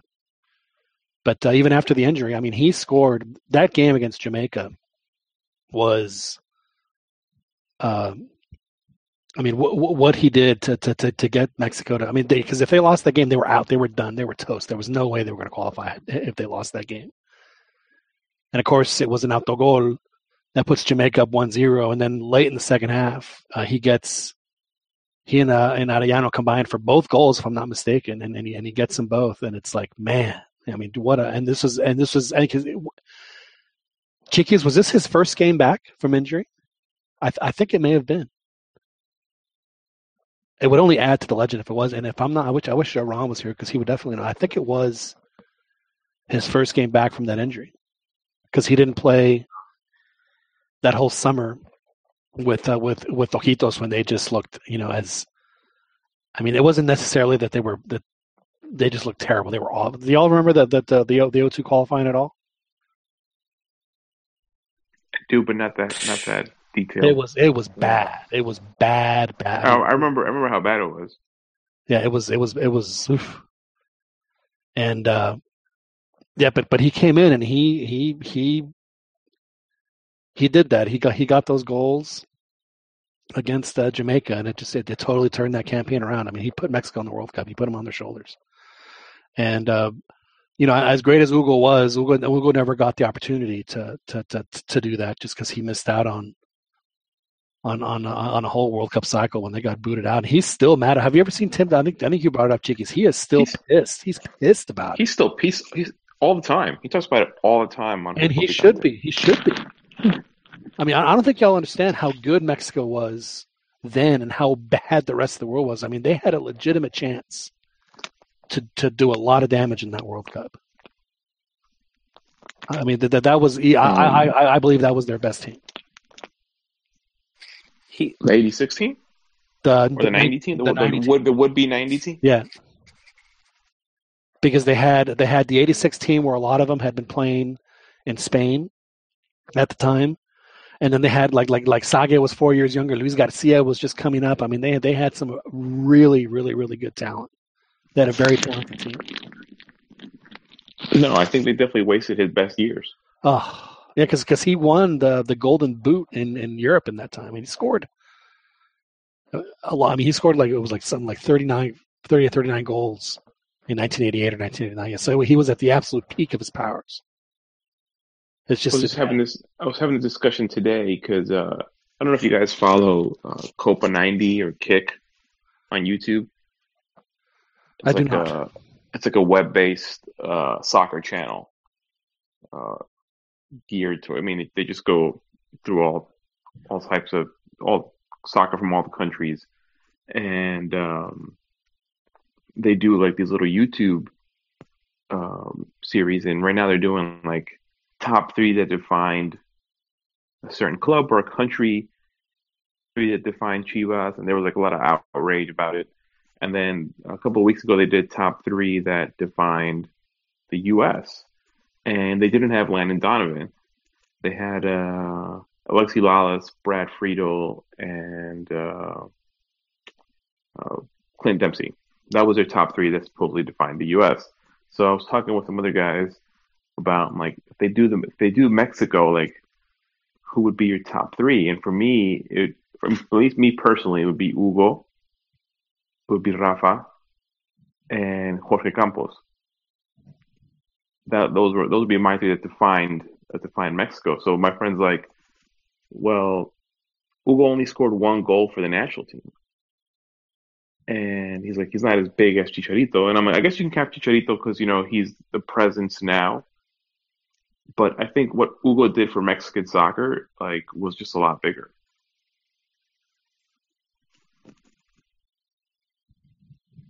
Are you guys still there? Yep. Oh, thought I lost you. I gotta hate on Jorge Campos a little bit, but I'm down. I'm down with your list. I mean, like you could have Cuauhtemoc instead of Rafa Marquez or instead of Jorge Campos. I just think like when you think of the Mexican national team, I feel like those are the guys that stand out. I guess it depends on the question, whether it's Mexican soccer in general or Mexican national team. Oh, Mexican. I mean, if it's Mexican national team, but I remember even as a kid I'd say growing Cuauhtemoc up, would be number 1. Yeah. I mean, as a kid growing up, with Hugo Sanchez was everything. Like, even though he wasn't, as productive on the national team as he was with Real Madrid, but he was still like everything. And this is what I remember growing up. I felt like Guau hit his stride like in the 2000s, like late 90s, 2000s. I'm not saying he shouldn't be on the list because he should. But if you only had to pick three,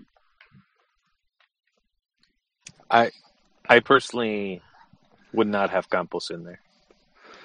Brody? Maybe it's because of his TV work. Are you jealous, Dan, that Brody gets to wear his chanclas to work and you don't? His huaraches. No. I'm not a particular fan of his shtick. The times that I've seen him on in games doing commentary. He's a clown.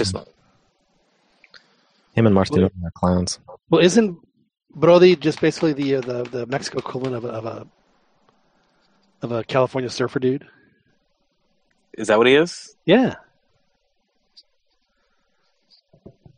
I mean, Brody is an Acapulco slang term for compadre.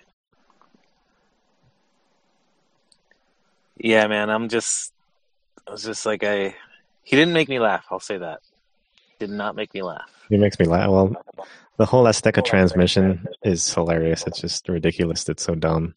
The cheese factor is way too much for me to bear. Like is that the one with the stuffed animals and the puppets and stuff? They both do that. Yeah. You talking about compañito? Compañito? Yeah, man. That's cringy stuff, man.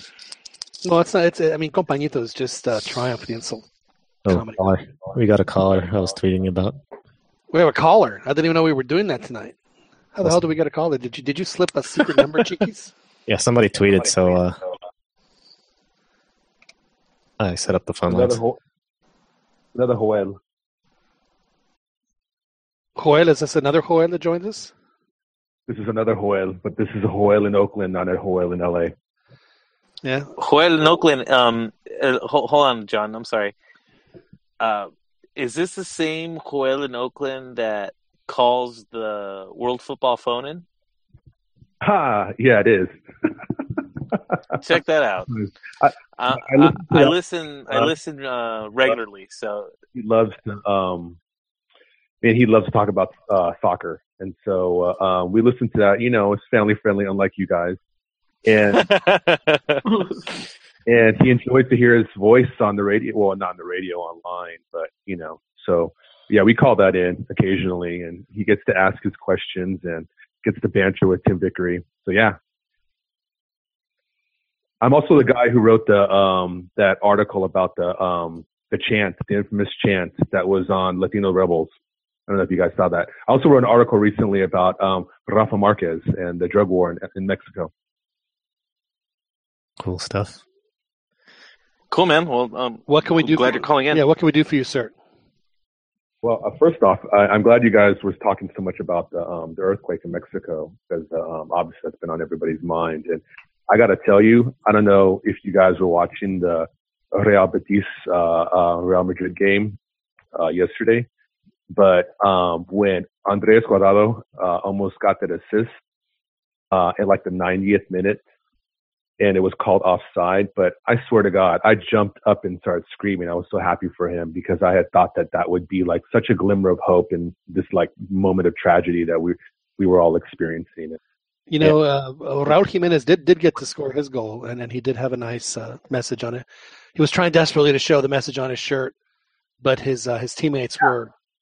But I think he finally did get to show it, and it said Fuerza Mexico. So yeah, so it was a bit cathartic for you then to see Guardado have his near. And then of course they got the big win, which frankly I'm sure Guardado was much happier about anyway. Was that at the Bernabeu that Betis got the win yesterday? That was at the Bernabeu. Yeah. Wow. The funny stat that's been circulating in Spain is that Messi has as many goals as Real Madrid as an entire team does this whole season so far. They both have 9. The entire team of Real Madrid has as many goals as Messi right now. So it's pretty funny because everybody thought that losing Neymar, Barcelona would be doing horribly this year, and that Real Madrid, who just won the Champions League, were walking on sunshine. Right now. How could Barcelona survive with only the best and third best player in the world? They're missing the second best player. And in a two deep league too. You got to take. Yeah, exactly. Yeah, how could that? Yeah. Sorry, I laugh at folks who say that the Barcelona is going to struggle. Cuadrado got that ray of sunshine and was able to. It certainly uplifted me. Thankfully, I don't have family who were affected. I have some family in DF. They're all fine. Most of my family's in the north in Monterrey.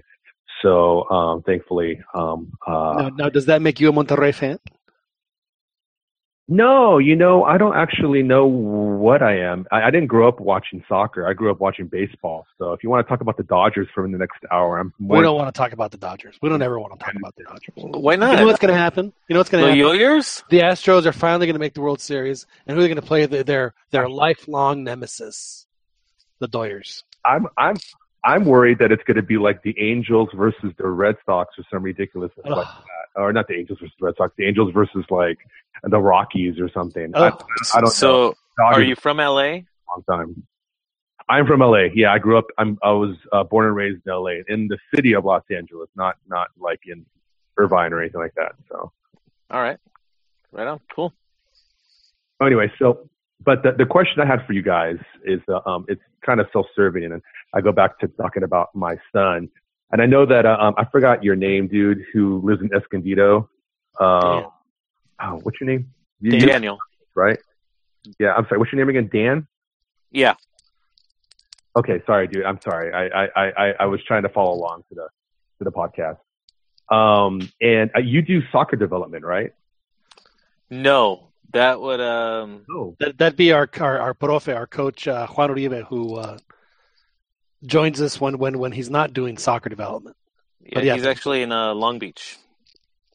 Oh, okay. I'm confused. I'm sorry. Well, maybe you guys have an opinion about this then, and it is a little self-serving, but so I have I was just talking about my boy earlier, and he's been playing soccer since he was like 3. And I honestly, like I said, I grew up playing baseball. But I love soccer. I've watched it. I was a casual fan, to be quite honest with you guys. And when my kid was a little baby, I wanted to watch TV while I was, holding him, and I would rather watch soccer than have my son be exposed to all the Viagra and erectile dysfunction ads that are present in baseball. And so I hate commercials. So what does that say about baseball? Excuse me? What does that say about baseball that they have? There's a lot of old guys watching. All right. I'm sorry. White dudes who watch baseball. With BP problems. Please continue. And me.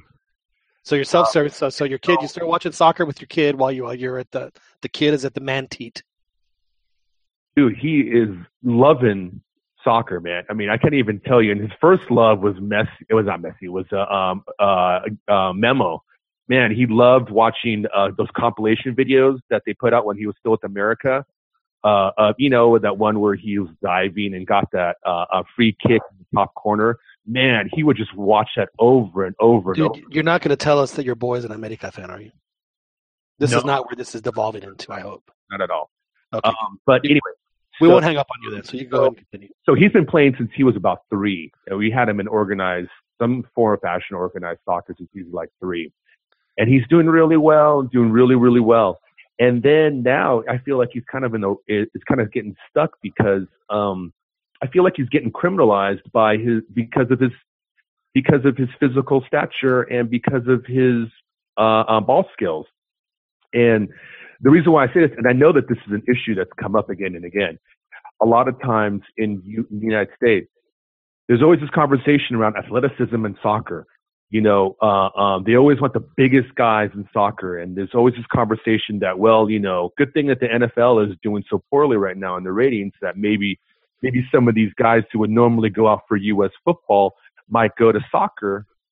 and therefore might up the U.S.'s game on the international stage, right, by having bigger, stronger, more athletic guys. That's Conversely, there's a whole argument against that, which is saying, like, that's what's wrong with U.S. soccer. I can say 2 words to Yeah. to argue against that, and and I think it puts the argument to rest. Period. End of story. Xavi and Iniesta. Yeah.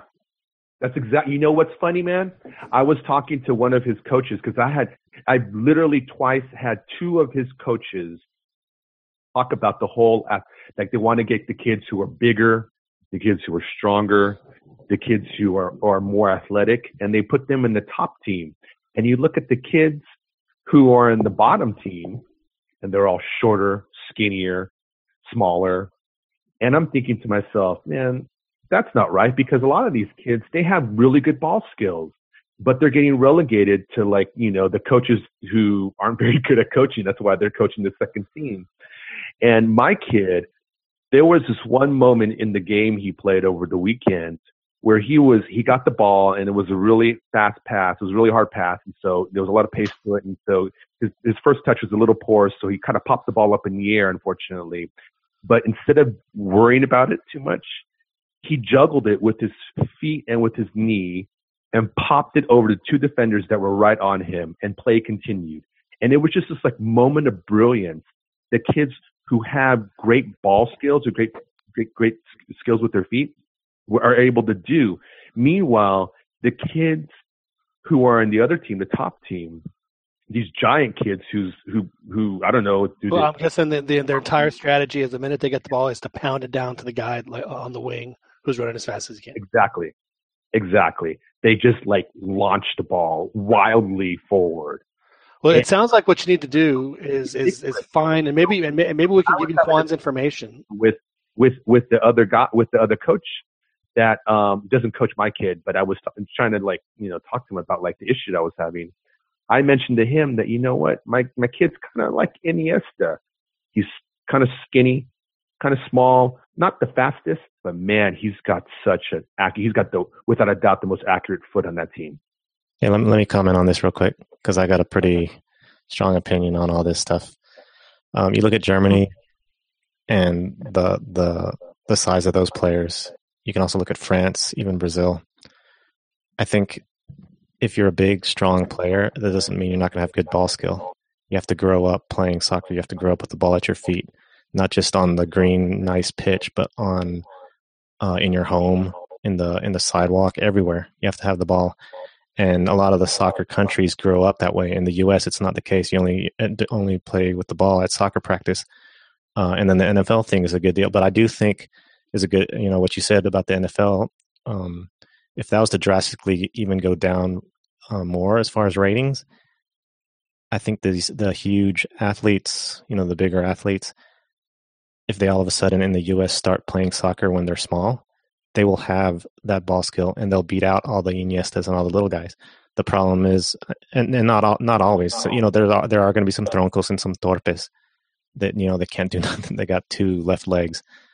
But I think the larger, when you have the larger guy, if they can have both the best of both worlds, then they're going to dominate. Yeah, but I mean, you'd rather have the taller, faster guy. 40 years, dude. But I think, one last thing on your son's team, or the coaches that you're seeing, I think that's a problem on the coaches' end, where they just choose all the big guys, not taking into account ball skill, and then they play them and they say, use your strength. Focus on just your strength. And that's, you can do that for only so much. You got to also focus and develop not just that, but your technical skill and your ball handling skills. And I'd say your smarts too. Exactly. I don't know if this is not to make any generalizations, but maybe if you're having trouble finding certain coaches or certain leagues that try different leagues or try different coaches from different areas. Yeah, just ask around. See if some coach plays a different way. Because I know our prof is actually we do have a coach here. Rigo's a coach. Yeah, I coach little league soccer too. But growing up in New York, and now being down here in Orlando and watching how they play here in Orlando, I see two different things. I see here in Orlando, I see more of that Americanized, long ball play with, you know, play more physical, play, try to use physical attributes to win games from the other teams that we play against, and even from the kids that come onto my team and I'm coaching them, they have a lot of trouble with, you know, passing the ball, knowing how to get into open space for other players. Whereas in where I grew up in New York in Long Island, um, it was a very like the town was pretty much Latin American. Um, the soccer teams were all, Central American, South American. So there was a lot of emphasis on passing, on your first touch, on retaining possession. Um, when you have control of the ball, it's okay to drop the ball back all the way to the defenders. And here I hear, like, because I'm on the sideline, and I'll tell my kids, hey, if there's nobody in front of you open, like it's okay to drop the ball back. Let's start over. If the other team is hunkering back, on their side of the pitch, um, and like I'll see my kids pass the ball back, and then I'll hear from on the other side of the field, like a parent yell, like, "What are you doing? Why are you going back?" And it's just like a completely different style of what they're used to. So yeah, so maybe going to, I mean, I don't know where you live, and I don't know what type of nationalities there are there, but maybe going somewhere where they focus more on the talent with the ball instead of the physical attributes. Because if your son is good at having ball control and smart with the ball, and he doesn't need the size. You don't need the size in soccer. No, you don't. I mean, it helps. It helps. You don't. Because I mean, I coached the high school team. Soccer is And I all had a about bunch having of a low center of gravity. If you have a low center of gravity,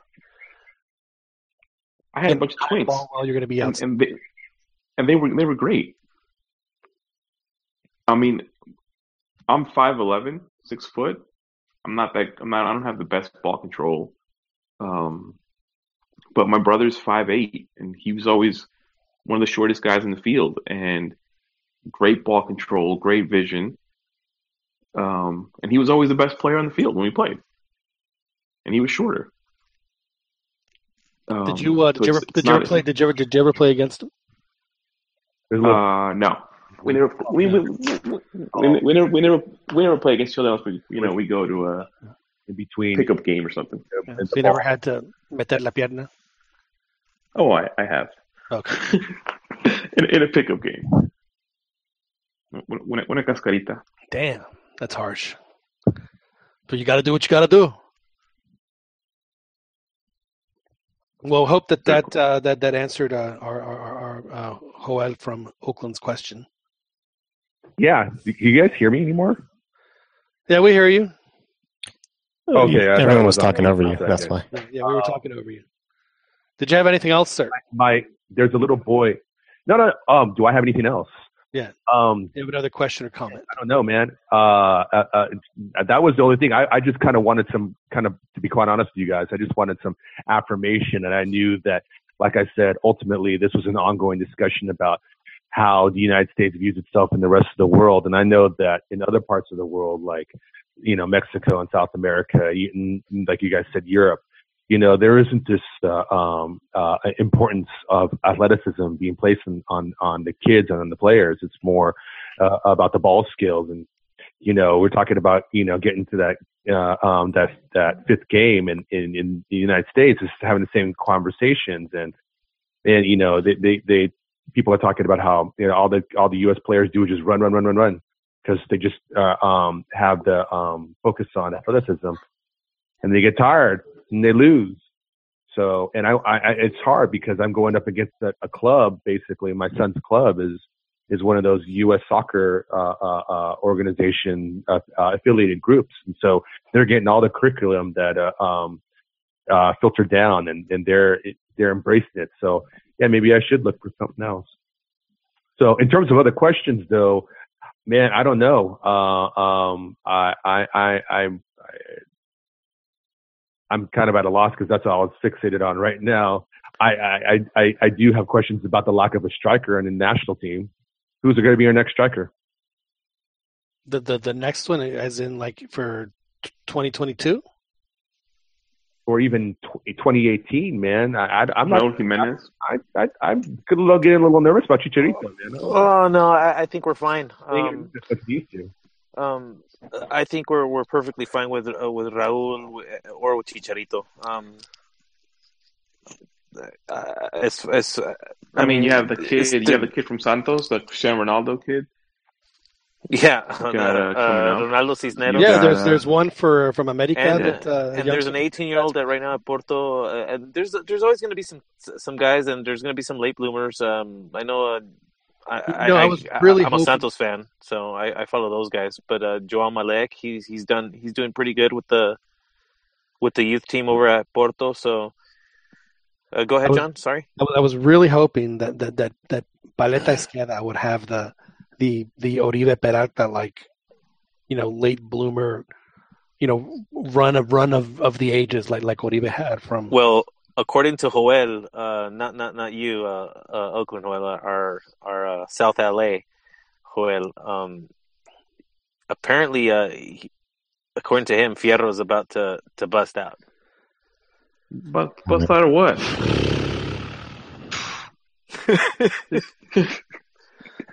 I'm just saying, like he did say, like he's hitting that Oribe age where when Oribe started blowing. He is not gonna hit the Oribe age. That's the perfect soundbite for that. Yeah. That Joel went over on his bid and did not get the lounge suite. Carlos Fierro is who we thought he was. I think Jimenez needs the half that they played against Costa Rica down in San Jose was the best half that Mexico's played under Osorio, and I think a lot of that had to do with the fact that Jimenez can he can play espaldas al arco and he can also run, and he has the best ball control. You're talking about ball control, which is what you needed to run that offense that Osorio runs. His ball control is far superior to Chicharito's. Not that Chicharito's is bad; it's gotten a lot better, but Raúl Jiménez is just much better on the ball. So I personally think that in this system, and frankly, I would love to have Chicharito to come, either play on the wing or come off. Well, the reality is that they're both going to play. So one will play one game and one will play the other. That one of the criticisms. No, I mean, going on at the West Ham is that he's being played on the wing and he's not being very effective. I think he adds a lot. I mean, in either position. I just think that, at least personally, I like him more as a goal scorer. Yeah, I don't know why they would waste him on the wing. I mean, he's not a striker; he's a goal scorer. It's exactly the way to describe him, Dan. In this 4-3-3, like with that Osorio likes to play, I'm okay with him and Raúl playing together, switching off, taking turns, I guess, going like depending on how the play develops. That to me isn't a problem. It should be a 4-4-2. That's what I was going to say. 4-3-3 that he plays. The problem with the 4-3-3 that he plays is that none of the midfielders there provide that pivot role behind the striker. So the reason that Raúl kind of works better is because Raúl kind of drops back and juega las espaldas al arco to retain possession and let the rest of his team come back. The other thing Raúl has at Chicharito, and again Chicharito is the reason I think Chicharito is outstanding is that he is. I don't think there's anybody better in the world that Off can the ball movement. make himself available for a center or a cross than Chicharito. He makes himself open. It's incredible how well he does, and he still does it incredible. That is outstanding. However, Raul has much more. He is much more dangerous in a much wider area of influence. I mean, like his diameter of where he's dangerous is much wider than Chicharito. He can shoot from outside. He has a much better shot. So in that sense, I mean, I think they both have to play in Russia. You got to throw your best players. I mean, this rotaciones thing is great. You have got to put your best players out there. Period. End of story. I mean, it's the freaking World Cup. I just think it's kind of a shame though that we're not gonna. I'm with. Was it the 4-2? The 4-4-2 just seems like you'd get to have them both having them at their best, and then you could still have really good wingers like Corona and Vela possibly or Chucky, playing wide, providing service or cutting in. I mean, right. And then I think you sit back and get I know we're low on defensive midfields, but at least get more people back there holding things down, and being more protective. I just don't. I don't see how the three forwards ever combine. Well, to me, I mean, I'm not a big 4-3-3 guy because I think that it puts two dangerous players. At least one of them is always going to be 40 yards from the goal on any given play, and I think that that's just wrong. I think that any formation where you have a dangerous player that far away from the goal every other play to me is insane. So I think the 4-4-2 is a little better than that. One of the things I remember when I was listening to the Football Weekly podcast a couple weeks ago, they were talking about West Ham, and one of the panelists mentioned that almost every goal that Cheech has ever scored in England was from the 6-yard box. Right. Or outside the 6-yard box ever. And I feel like, if we just had him facing forward and had Jimenez, because remember where Jimenez, when he was playing with Chucho with America, the tandem that those two guys had up top for America was awesome. And if they could do some kind of mix of that, I mean, I know that Cheech is not Chucho, but if they can do something like that, I think that it would be a killer tandem. But I honestly, I haven't seen that yet. When I know that they've only played, how many times have they played together? Not very often. Chicharito. Well, they combined really well in the in the game. Well, Dan, you were there in the Rose Bowl. I mean, it was the two of them and Oribe. So they didn't necessarily have wingers. They just had three strikers that were rotating. They just took turns playing in the middle. Well, that wasn't. Was it Duca did that also? Yeah. Right. Played three strikers, and that one actually worked really well, I thought. Because they weren't necessarily wingers. They were with Oribe, I think, was in there as well. Yeah. Well, just to address your previous question about the forwards, it's not the greatest of situations, but I mean, I think having those two, 1 and 1A, and then you still have possibly Pulido, an aging but yet still reliable Oribe. I know people don't like him, but how can you I don't know why. I don't know why. I mean, the dude has been nails for how long? 6-7 years now. Nails. He's too damn pretty, dude. I mean, I know it. That's what it is. I went and got my hair cut today, and she asked me. I said, "You got to give me Oribe style." Damn. Yeah. Santos, Oribe, or America? No, America. Come on, I don't want to have the Nacho Ambriz cut. I thought you were going to try to keep it like street, dude. No, I like Oribe with his boorish, his polished look. Coif, yeah, where he looks brooding. With Santos he just looks, he looks just too goofy. But what my wife said? She said brooding. When I explained the joke to her about his nickname, she's like, "Well, he's not ugly. Look at what America did to him." Damn. That embraces.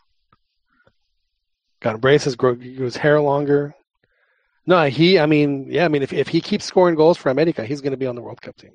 I mean, I think he should be an automatic, honestly. I mean, there's very other few forwards that I mean, for one, there's very few forwards, period. I have a hard time arguing with you, Dan. If he continues to score for America, yeah, there's no reason why he shouldn't go. And honestly, I think as far as holding up play while small, I think he's probably a better passer than those other two. He's I'm gonna have to stop you there. Yeah, because I don't think he's a better passer than Raul. Yeah, Raul is an outstanding passer. I think Raul is the most complete striker we have right now. Yeah, he's the one that's like, it's like, why the hell isn't he playing more? Wherever. Benfica. I mean, frankly, it was great that he moved to Europe, but he's one of those guys. You know what? Maybe he should have stayed at America and been the guy at America for a couple of years. And then if you you're making a move to Liverpool. I think his situation has just really been really unfortunate. Every time he's gotten a good run of games, he's gotten injured. Right. And unfortunately, he's sharing. I mean, he's got two really good strikers that are fighting for minutes too. I mean, they're really good. Yeah, I mean, he was not there to be there for 3 years. He was there to be there for a year and a half tops. Because Benfica, they're not in the. Well, I think both parties are pretty disappointed the way things are panning out, for sure. Both parties are definitely like crap. But I think. He would be a guy that if in the winter loan window, loan him to America. Loan him to America's proxy team, Veracruz. Or to. I don't think that's realistic though. If they're going to be fighting for a title, and they're going to want it at the very least and want backup. If they're not going to play him, and they want to recoup their losses, they're going to loan him out to where he can best. And the reality for Raul is that the best place for him to make money now. I mean, unless if he has just a boffo year at Benfica, which is looking highly unlikely, is to go back to Mexico or to go to MLS. I think it's premature. I'm not disagreeing with you. And I think he's going to get plenty of minutes. But what I'm saying is, not too much. Is stuck on the bench to the point where in December, you know what, let's go to Necaxa and see what I can do. Well, I think Benfica is going to try their hardest to try to sell him. If not, they're going to keep him. I don't see. He scored a big goal. He scored a very nice goal. I mean, he's, again, I just think he has more. He has more tools in his. And you think about the goals, the magnitude of the goals that he scored. He seems to have that cold-bloodedness in a striker that he doesn't seem ever overwhelmed. Because even as a kid with the national team, he's come up already. He's come through. The dude's a stud, man. I personally favor him over Chicharito as much as I love Chicharito. Well, I mean, I do believe that they both should. They both should play. It's just that when in the 4-3-3 though, what makes more sense to having Chicharito and Raul and plus who? Yeah, I don't know, Corona, or you have one true striker there, and then two. I would let them be two strikers and not do a 4-3-3, but do a 4-3-1-2, and that way you can let Corona go to both sides, so that he's the winger, and leave the other two guys in the middle. Or you could play your midfield with two defensive midfielders, and the guy behind Cheech be like Raul. So you have three in the middle, but it's like a triangle, and the guy behind, which they've kind of done with Carlos Vela, where they put him behind the striker. Right. So you still have your two wingers up top, but then you have this other striker in the middle with Cheech playing behind him. But he has good ball control and he has good possession and passing. The reality is for both of them is that one thing that they're not necessarily real good at, Cheech is a little better, is that they're not. Sometimes strikers have to do a lot of dirty work, as far as whether it's defensively or making run, whatever it is. And I don't think Mexico really has a really good dirty work striker right now that would help complement a guy like Kikin. Kikin wasn't the greatest striker in the world, but he did a lot of the little things really well, and he was generally successful. What I would call a defensive forward, not a striker, and that seemed to really work with Jared really well. And I remember one time I watched, I think it was against Holland, where he set a screen that took 3 guys out. It was impressive as hell, and it gave Borghetti just a clear open header to score, and he scored easily, of course. So if Mexico had a guy like that, then I would feel more comfortable having. But unfortunately, they don't. Well, Joel, I really appreciate you taking the time to call, and thanks for listening. We do appreciate it. Thanks for having me, and thanks for giving me some positive feedback, by the way, because it's really helpful. Sometimes I kind of feel like I'm in a vacuum over here, and good to hear some. It's good to hear the kind of responses I heard tonight, because makes me think that I'm not crazy. There's probably some message boards you could go to find out, what kind of coaches and what the other academies and clubs, what style of play they teach.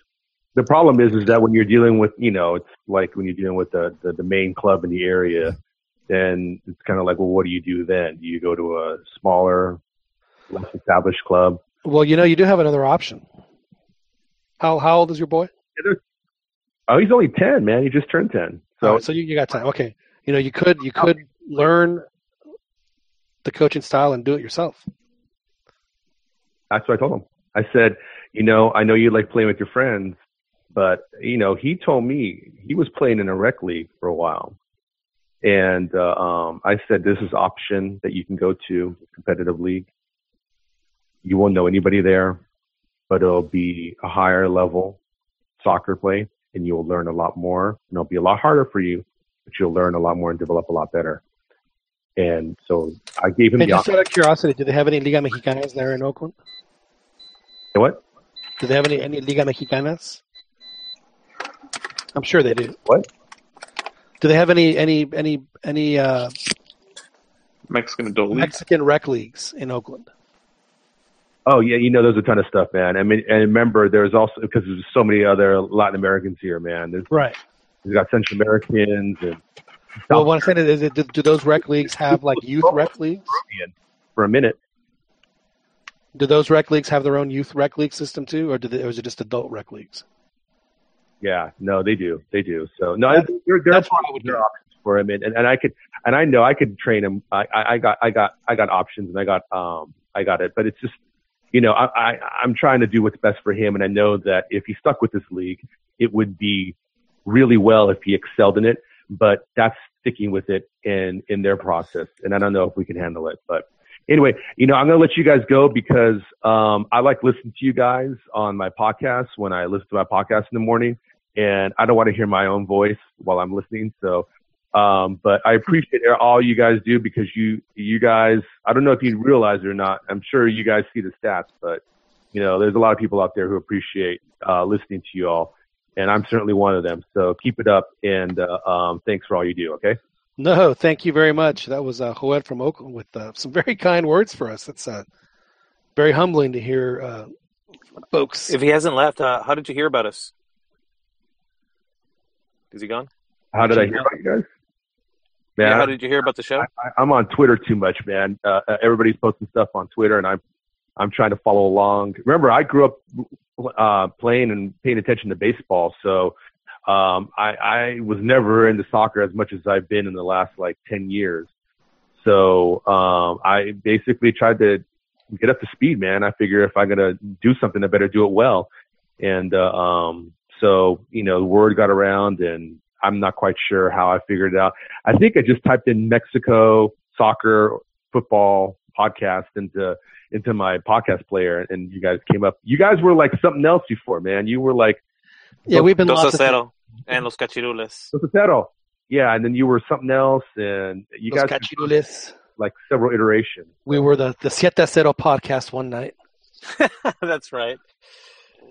Yeah, that was a good man. That was a good night. That was a very good night. And you know what? I'm gonna send you guys that article I wrote about Rafa because he's the one who won the game for us in Columbus, and he's done so much to inspire Mexicans, and he's done so much for. I mean, he's the one. I know you guys. I've heard a couple of previous podcasts where you guys were going back and forth on the wisdom of having a players union and. Oh, well, these guys, they dig their own hole, and Alan Pulido dug his own hole, and this and that and the other. And I'm from Oakland. I was from LA, but I've been living in Oakland for 20 years, man. And if you guys know about the radical politic up here, you know that it's all about the union and about the worker rights. And so I'm down with Rafa, man. He's been an inspiration and a legend for Mexicans and Mexicanos, and that goal he scored against South Africa. I know it only tied it, but damn, man, we're about to go out the first game against South Africa, and he tied it up, man. And that was beautiful to see him and his reactions. That was easily his best World Cup game. And so I had to give him a nod, man, because the drug war is ridiculous, and the fact that he got caught up, our legend got caught up in it. Nah, I'm not having it, man. So I'm going to send you guys the article, okay? Thank you very much, and thanks for listening, and we really do appreciate the kind words. Hopefully things will go well with your boy. So thanks for calling. We appreciate it. Wow, that's a lot of stuff there. It was good. Hey, that just goes to show that, I'm surprised to hear Rigo talk about, in Orlando, which is pretty close to Bradenton, the youth development for the U.S. soccer, and then in Oakland or California in general, to see such amateurish coaches out there, amateurish soccer. You'd expect that from Oklahoma or something. Oh, stop! No, there's a lot of amateur. Here in the town that I live in, the high school team has probably made the state championships, at least state championships or state semifinals, at least the 4 years that I've been here. And I've gone to see them play because my ex-girlfriend's cousin played for the team, and the coach did absolutely nothing. He wouldn't even give instructions on the sideline. And what they do is they take the best kids from the travel leagues and they just have them go play. But when you're playing high school, that's when when the coach should have the most impact on. Yeah, but the thing is it's not a revenue generator for the school, so they're just going to stick some. Yeah. Oh no. Whoever they get. This is the way it was when I was in high school, however long ago, and it doesn't look like things have changed. Although I will say, when I went to LA and watch Juan teach or practice, I actually didn't find him. I found some other people that were practicing, and they were legit, man. And these are all Mexican or Latin coaches and players. So that might have been not fully. There were some white dudes in there. They were doing legit stuff, man. And then Juan was as well with his team, which were smaller. So there are places out there, but I was surprised to hear both of you. It's that again, Juan, has told us both the good and bad about that whole system, and it's hopefully. The same thing happened to Juan, and Juan's like, I can't have this for my kids. I got to learn to do it myself. And obviously it's worked out real well for Juan, and we're very happy to have him when he comes on. If he ever comes back on, we need to have. I thought that for sure that when Martin was praising, Hans Westerhoff to he put him in the most exalted status, that one could. That Juan would call in immediately. He might have been too geek to join. Yeah, just too really excited. He's like, I'm just going to embarrass myself, and I don't want to gush. Right. It's like that. I like sending my brother-in-law is a big Chiefs fan, and they've actually had a good start in the NFL. They're 2-0, but they beat the Patriots, which in New England, which was just totally shocking, and he was not expected at all. So I sent him that GIF of it's a David Lynch movie, Videodrome. Didn't see it. Where the dude's sitting there and his head explodes. It's if you just anyway. So I'm sure that had Juan been listening, he probably would have sent that gift because I'm sure that's exactly what he was. Oh my God. So, but anyway, well, gentlemen, we probably pick a good time to wrap it up. I know that everyone's got an early start tomorrow. So, but this was another great entertaining show. So thank you all very much for attending. Hopefully we'll have happier circumstances next week. Yeah, exactly. Well, when we get going, and we had a nice call from Joel in Oakland. Well, I guess we'll call him. It's funny, man. I've heard him probably half a dozen times. Really? Yeah, I recognized the voice, and then when he said Joel in Oakland, I was like, that's got to be the same guy. That's great. Well, I'm glad that we're getting around. Yeah, that we have what turns out to be a pretty decent reputation. Who knew? That's good. We'll have to do something about that. No, I'm just kidding. Ron? Yeah, let's see. What can I do about that? You still want to show me your cucumber? What else? Just to make sure the kids aren't listening. What else we got? Hijo de la chingada, no mames, güey. Yeah, okay, so we're a bilingual offenders on the show, but anyway, no. So it's I know that with not having games this week and with everything that's happened in Mexico, it's kind of a very very challenging week. But we do appreciate y'all hopping on, and I do appreciate all of you guys hopping on as well. Chiquis, thank you so much again for setting all this up, man. We can't do it without you. We appreciate all the work and effort you put into making sure that we're on live, and then that we're on iTunes and SoundCloud and also on Google Play. So thank you, Chiquis, for that. Yeah, no problem. I was glad he tweeted and I was able to catch him because once he tweeted, I popped up the phone line and he called in, so that was cool. I thought it was gonna be Serge, quite honestly, but we were being too nice to America for Serge to call in. So, but we do love Serge. He could call in anytime, of course. Dan, thanks again for hopping on. I know that you have an early day tomorrow too, so we appreciate it. Fun as always, boys. And hopefully your Santos will get on track with the new coach. Yeah, my campeonato prediction needs some work.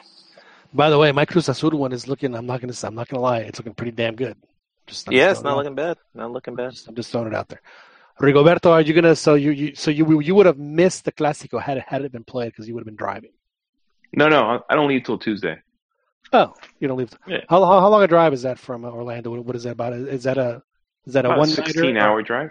It's not about bad. 16. It's not bad, but I'm gonna drive in a U-Haul, so I'm probably gonna drive slower. Right. So I'll probably stop somewhere overnight, and then probably take me 2 days.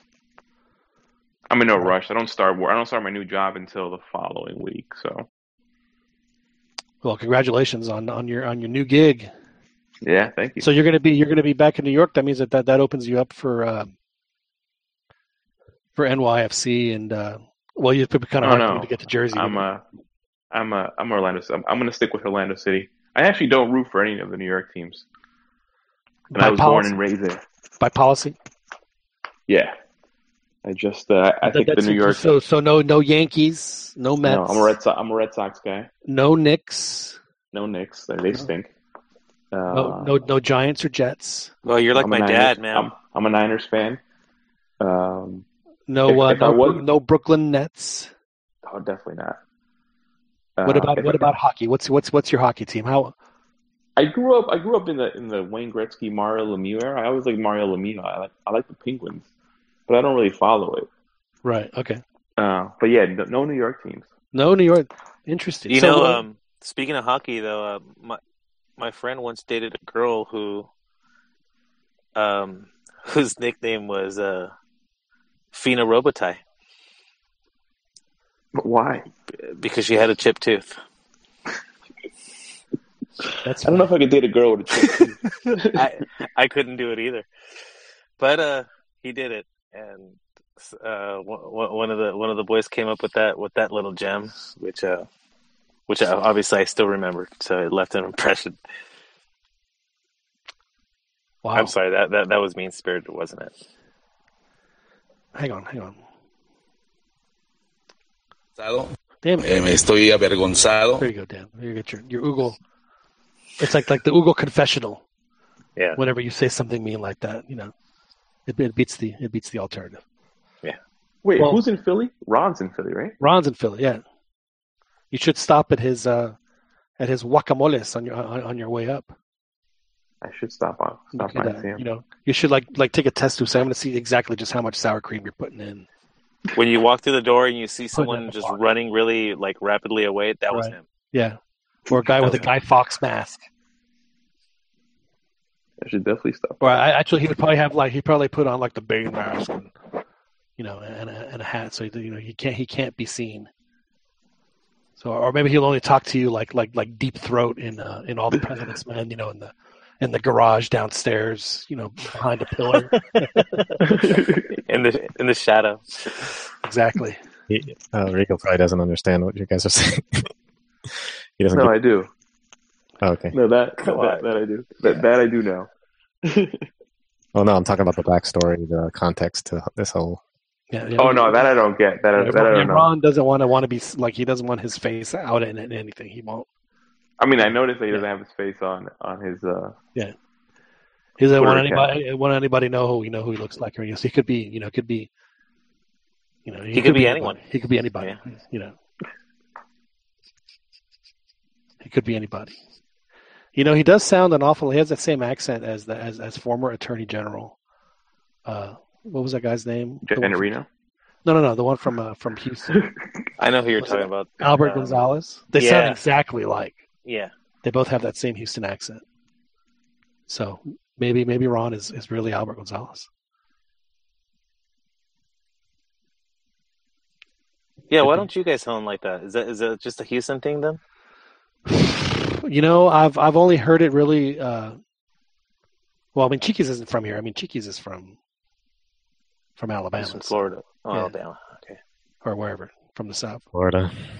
Yeah. I despise the Southern accent, so I try my best to not have it.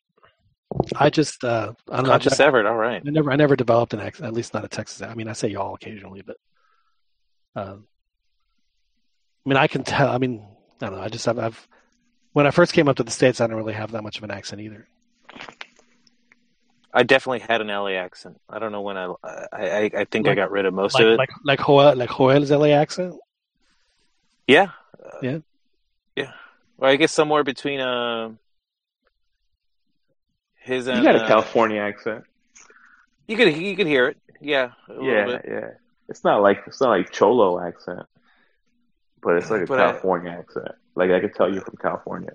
I definitely had that the Southgate twang for probably until college, until I was surrounded by, I guess, better speaking people, more eloquent people, that my speech improved, I guess, because you had to keep up, I guess. Who's the one that's a Chivas fan besides Joel? Juan. Juan? Yeah. He has more of like a cholo. Like you could tell that he used to be a cholo back in the day. He has a little bit more of that. Wow, you think so, huh? We'll have to ask the prof. He definitely had a lowrider or a lowrider bike. No, man, I don't think so at all. I think you're totally wrong. I think that's just how a lot of us talk in that area. Right now, when you said "nah, man," like you sound real cholo. I was like, all right. Oh, I could turn it on. I mean, being from the East Coast, like you just automatically assume that all Mexicans in LA talk like cholos. Every time I always give my wife a lot of shit over it. Every time we mention the Valley or something, it's like, and they'll say something about Silmar. Like, hey, órale, Silmar, hey, órale, all right. Well, now Dan, before we go, now like when I think of every time we say the Valley, I always think the Rio Grande Valley, but in the Rio Grande Valley, the conversation is always bilingual. It's the most bilingual place I've ever been to ever. I mean, white people, brown people, whatever. They're all speaking both English and Spanish in every conversation. At least on the U.S. side. Is LA like that at all? No, I don't think so. No. like my area is bilingual because most of our parents don't speak English. Oh, okay. And we learn English either by watching television or just in school and like that, basically. And which explains why a lot of people do have those accents, because they grow up. But what about basically, speaking Spanish though? Well, a lot pretty fluent, I'd say, in those same areas. But then the more in the valley, I would say it's a little bit less. So, like, because I mean, my neighborhood's probably 95%, between 95 and 98% Hispanic. But do you guys? Where in the valley it's a little bit more 50-50, like, and it's just a lot more diverse where she grew up. Right, but they're not going to. There's still a speak ton English of Mexican combination. She doesn't speak a lick of Spanish. Right. Okay. So Spanish isn't as. I mean, unless in your certain neighborhoods, you're not going to hear Spanish. I guess is my point. Yeah. Okay. It's either full English or full Spanish. There's no like even non-pure mucho Spanish, like saying words that don't even exist. Like in Texas, I hear a lot of people say asinas, like así, but they say asinas, which isn't even a word. I've never heard that. Well, I've heard it. An example, but like, do they parquear? That's not a word either. Yeah, but that's northern. I mean, northern Mexico does that too. I mean, that's not just. That's not. I mean, that's where Texas gets its influence. So, but what the word that you hear in the valley a lot, the Rio Grande Valley is, or at least it used to be. I don't know if it still is está bueno. Yeah, that's cool, man. Está bueno. Everybody think of LAisms. I don't know. At high school gatherings, we sure like to chant culero. I don't know. So I think you guys have the more Mexican Spanish than in Texas, where it's all jacked up here. Well, I think that you have to. I mean, we're 250 miles from the border, Cheekies. Down in like I said, down there, it's all jacked up. In the Rio Grande Valley. Yeah, it's not that bad. You crack me up. People, well, maybe Victoria is a little bit far. Would you agree though, Cheekies, that you can interchange English and Spanish with pretty much anybody in the valley, and it won't be a problem at all? Yeah, they can understand. Yeah, it's pretty amazing. That so many folks down there speak both languages without any difficulty at all. I think most people here would probably get by, like they probably understand some, but it's not. Yeah, no, it's not a thing where it's interchangeable. Not in the slightest. And I'd say even less so here in San Diego. It's funny. San Diego is way more integrated than LA, but which I guess makes sense. Which is why I guess LA is way more Mexican than San Diego. But isn't San Diego more conservative politically though? Yeah, I mean, you have all the military people here. That I think that has a lot to do with it, and where I live, it's pretty on the bordering of rural. So once you get into the sticks, it gets to be a little bit more. If you want to get potrified, you go to San Diego. If you want to keep your Vatos Locos roots, you go to LA. Although I'm told that Chula Vista is more of what I'm used to, but I've never actually been in that area much. So, Dan, do you play golf? No, but the times that I have, I've really, really enjoyed it. It's just something that I've been able to do. Yeah. I actually got chased. I got chased by a deer the one time I went out to golfing once. I was going to ask you. You like movies about gladiators, but I didn't think it was appropriate, so I didn't play it. Yeah, I accidentally. Not accidentally. I hit a ball into a ravine, and I went to go retrieve it, and there was a couple of fawns that came skipping out, and the mama, we got in a little stare down there. One of us flinched, and then she came charging at me, and I just started hauling ass. we have deer in my neighborhood.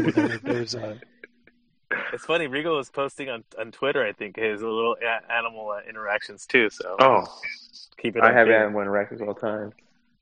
I'm gonna die a white death because I love fucking wild animals.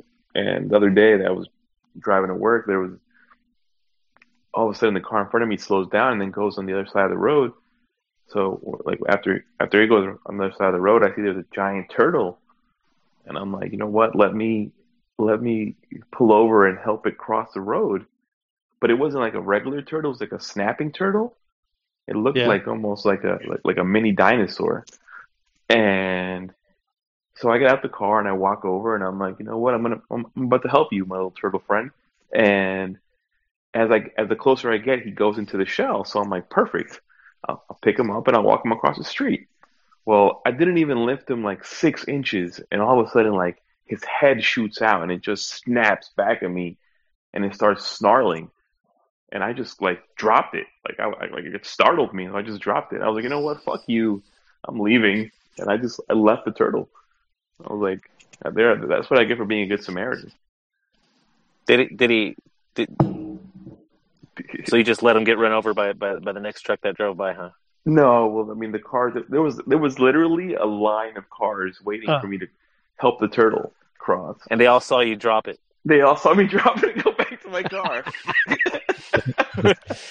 Snapping turtle, man. Just run it over. Nice. But since I've been here in Florida, I've ran into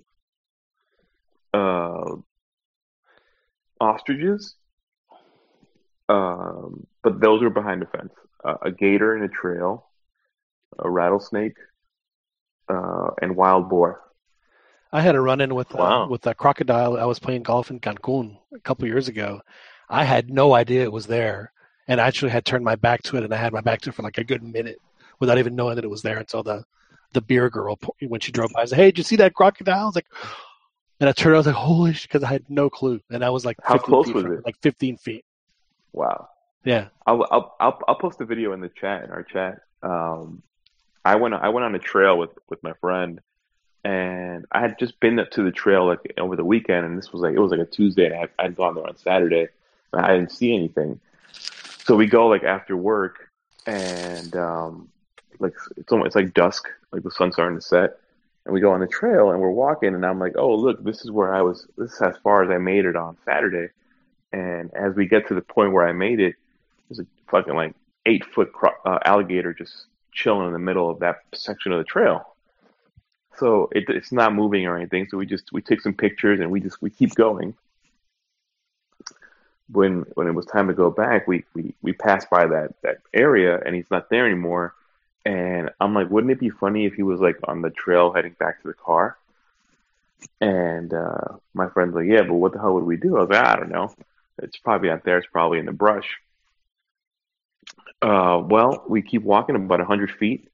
Later, there he is in the middle of the trail, just laying there.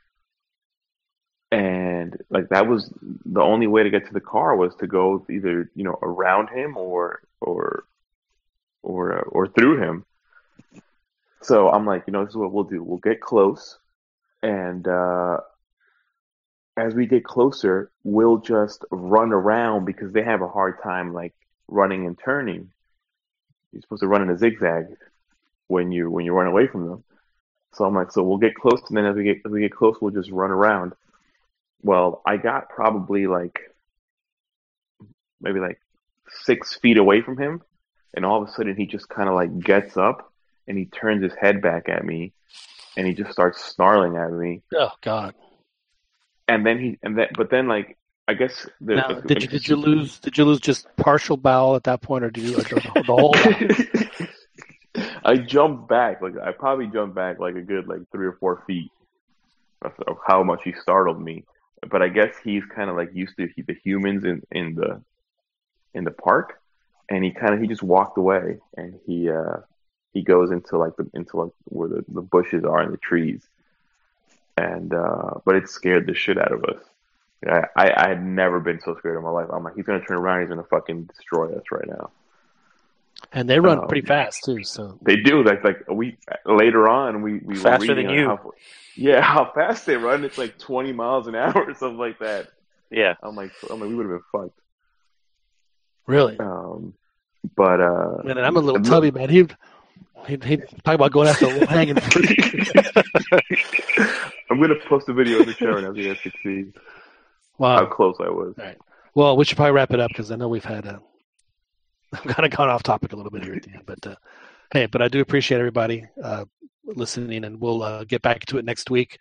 As y'all know, everything has been suspended for this week, and our thoughts go out to the folks down in not just Mexico City, but also in Morelos and Puebla and Tlaxcala, who are going through a real very difficult time right now, and we wish them the best, and we wish y'all the best as well. Thank y'all for listening. We'll talk to you again next week on the CantinaMX podcast. Thanks very much.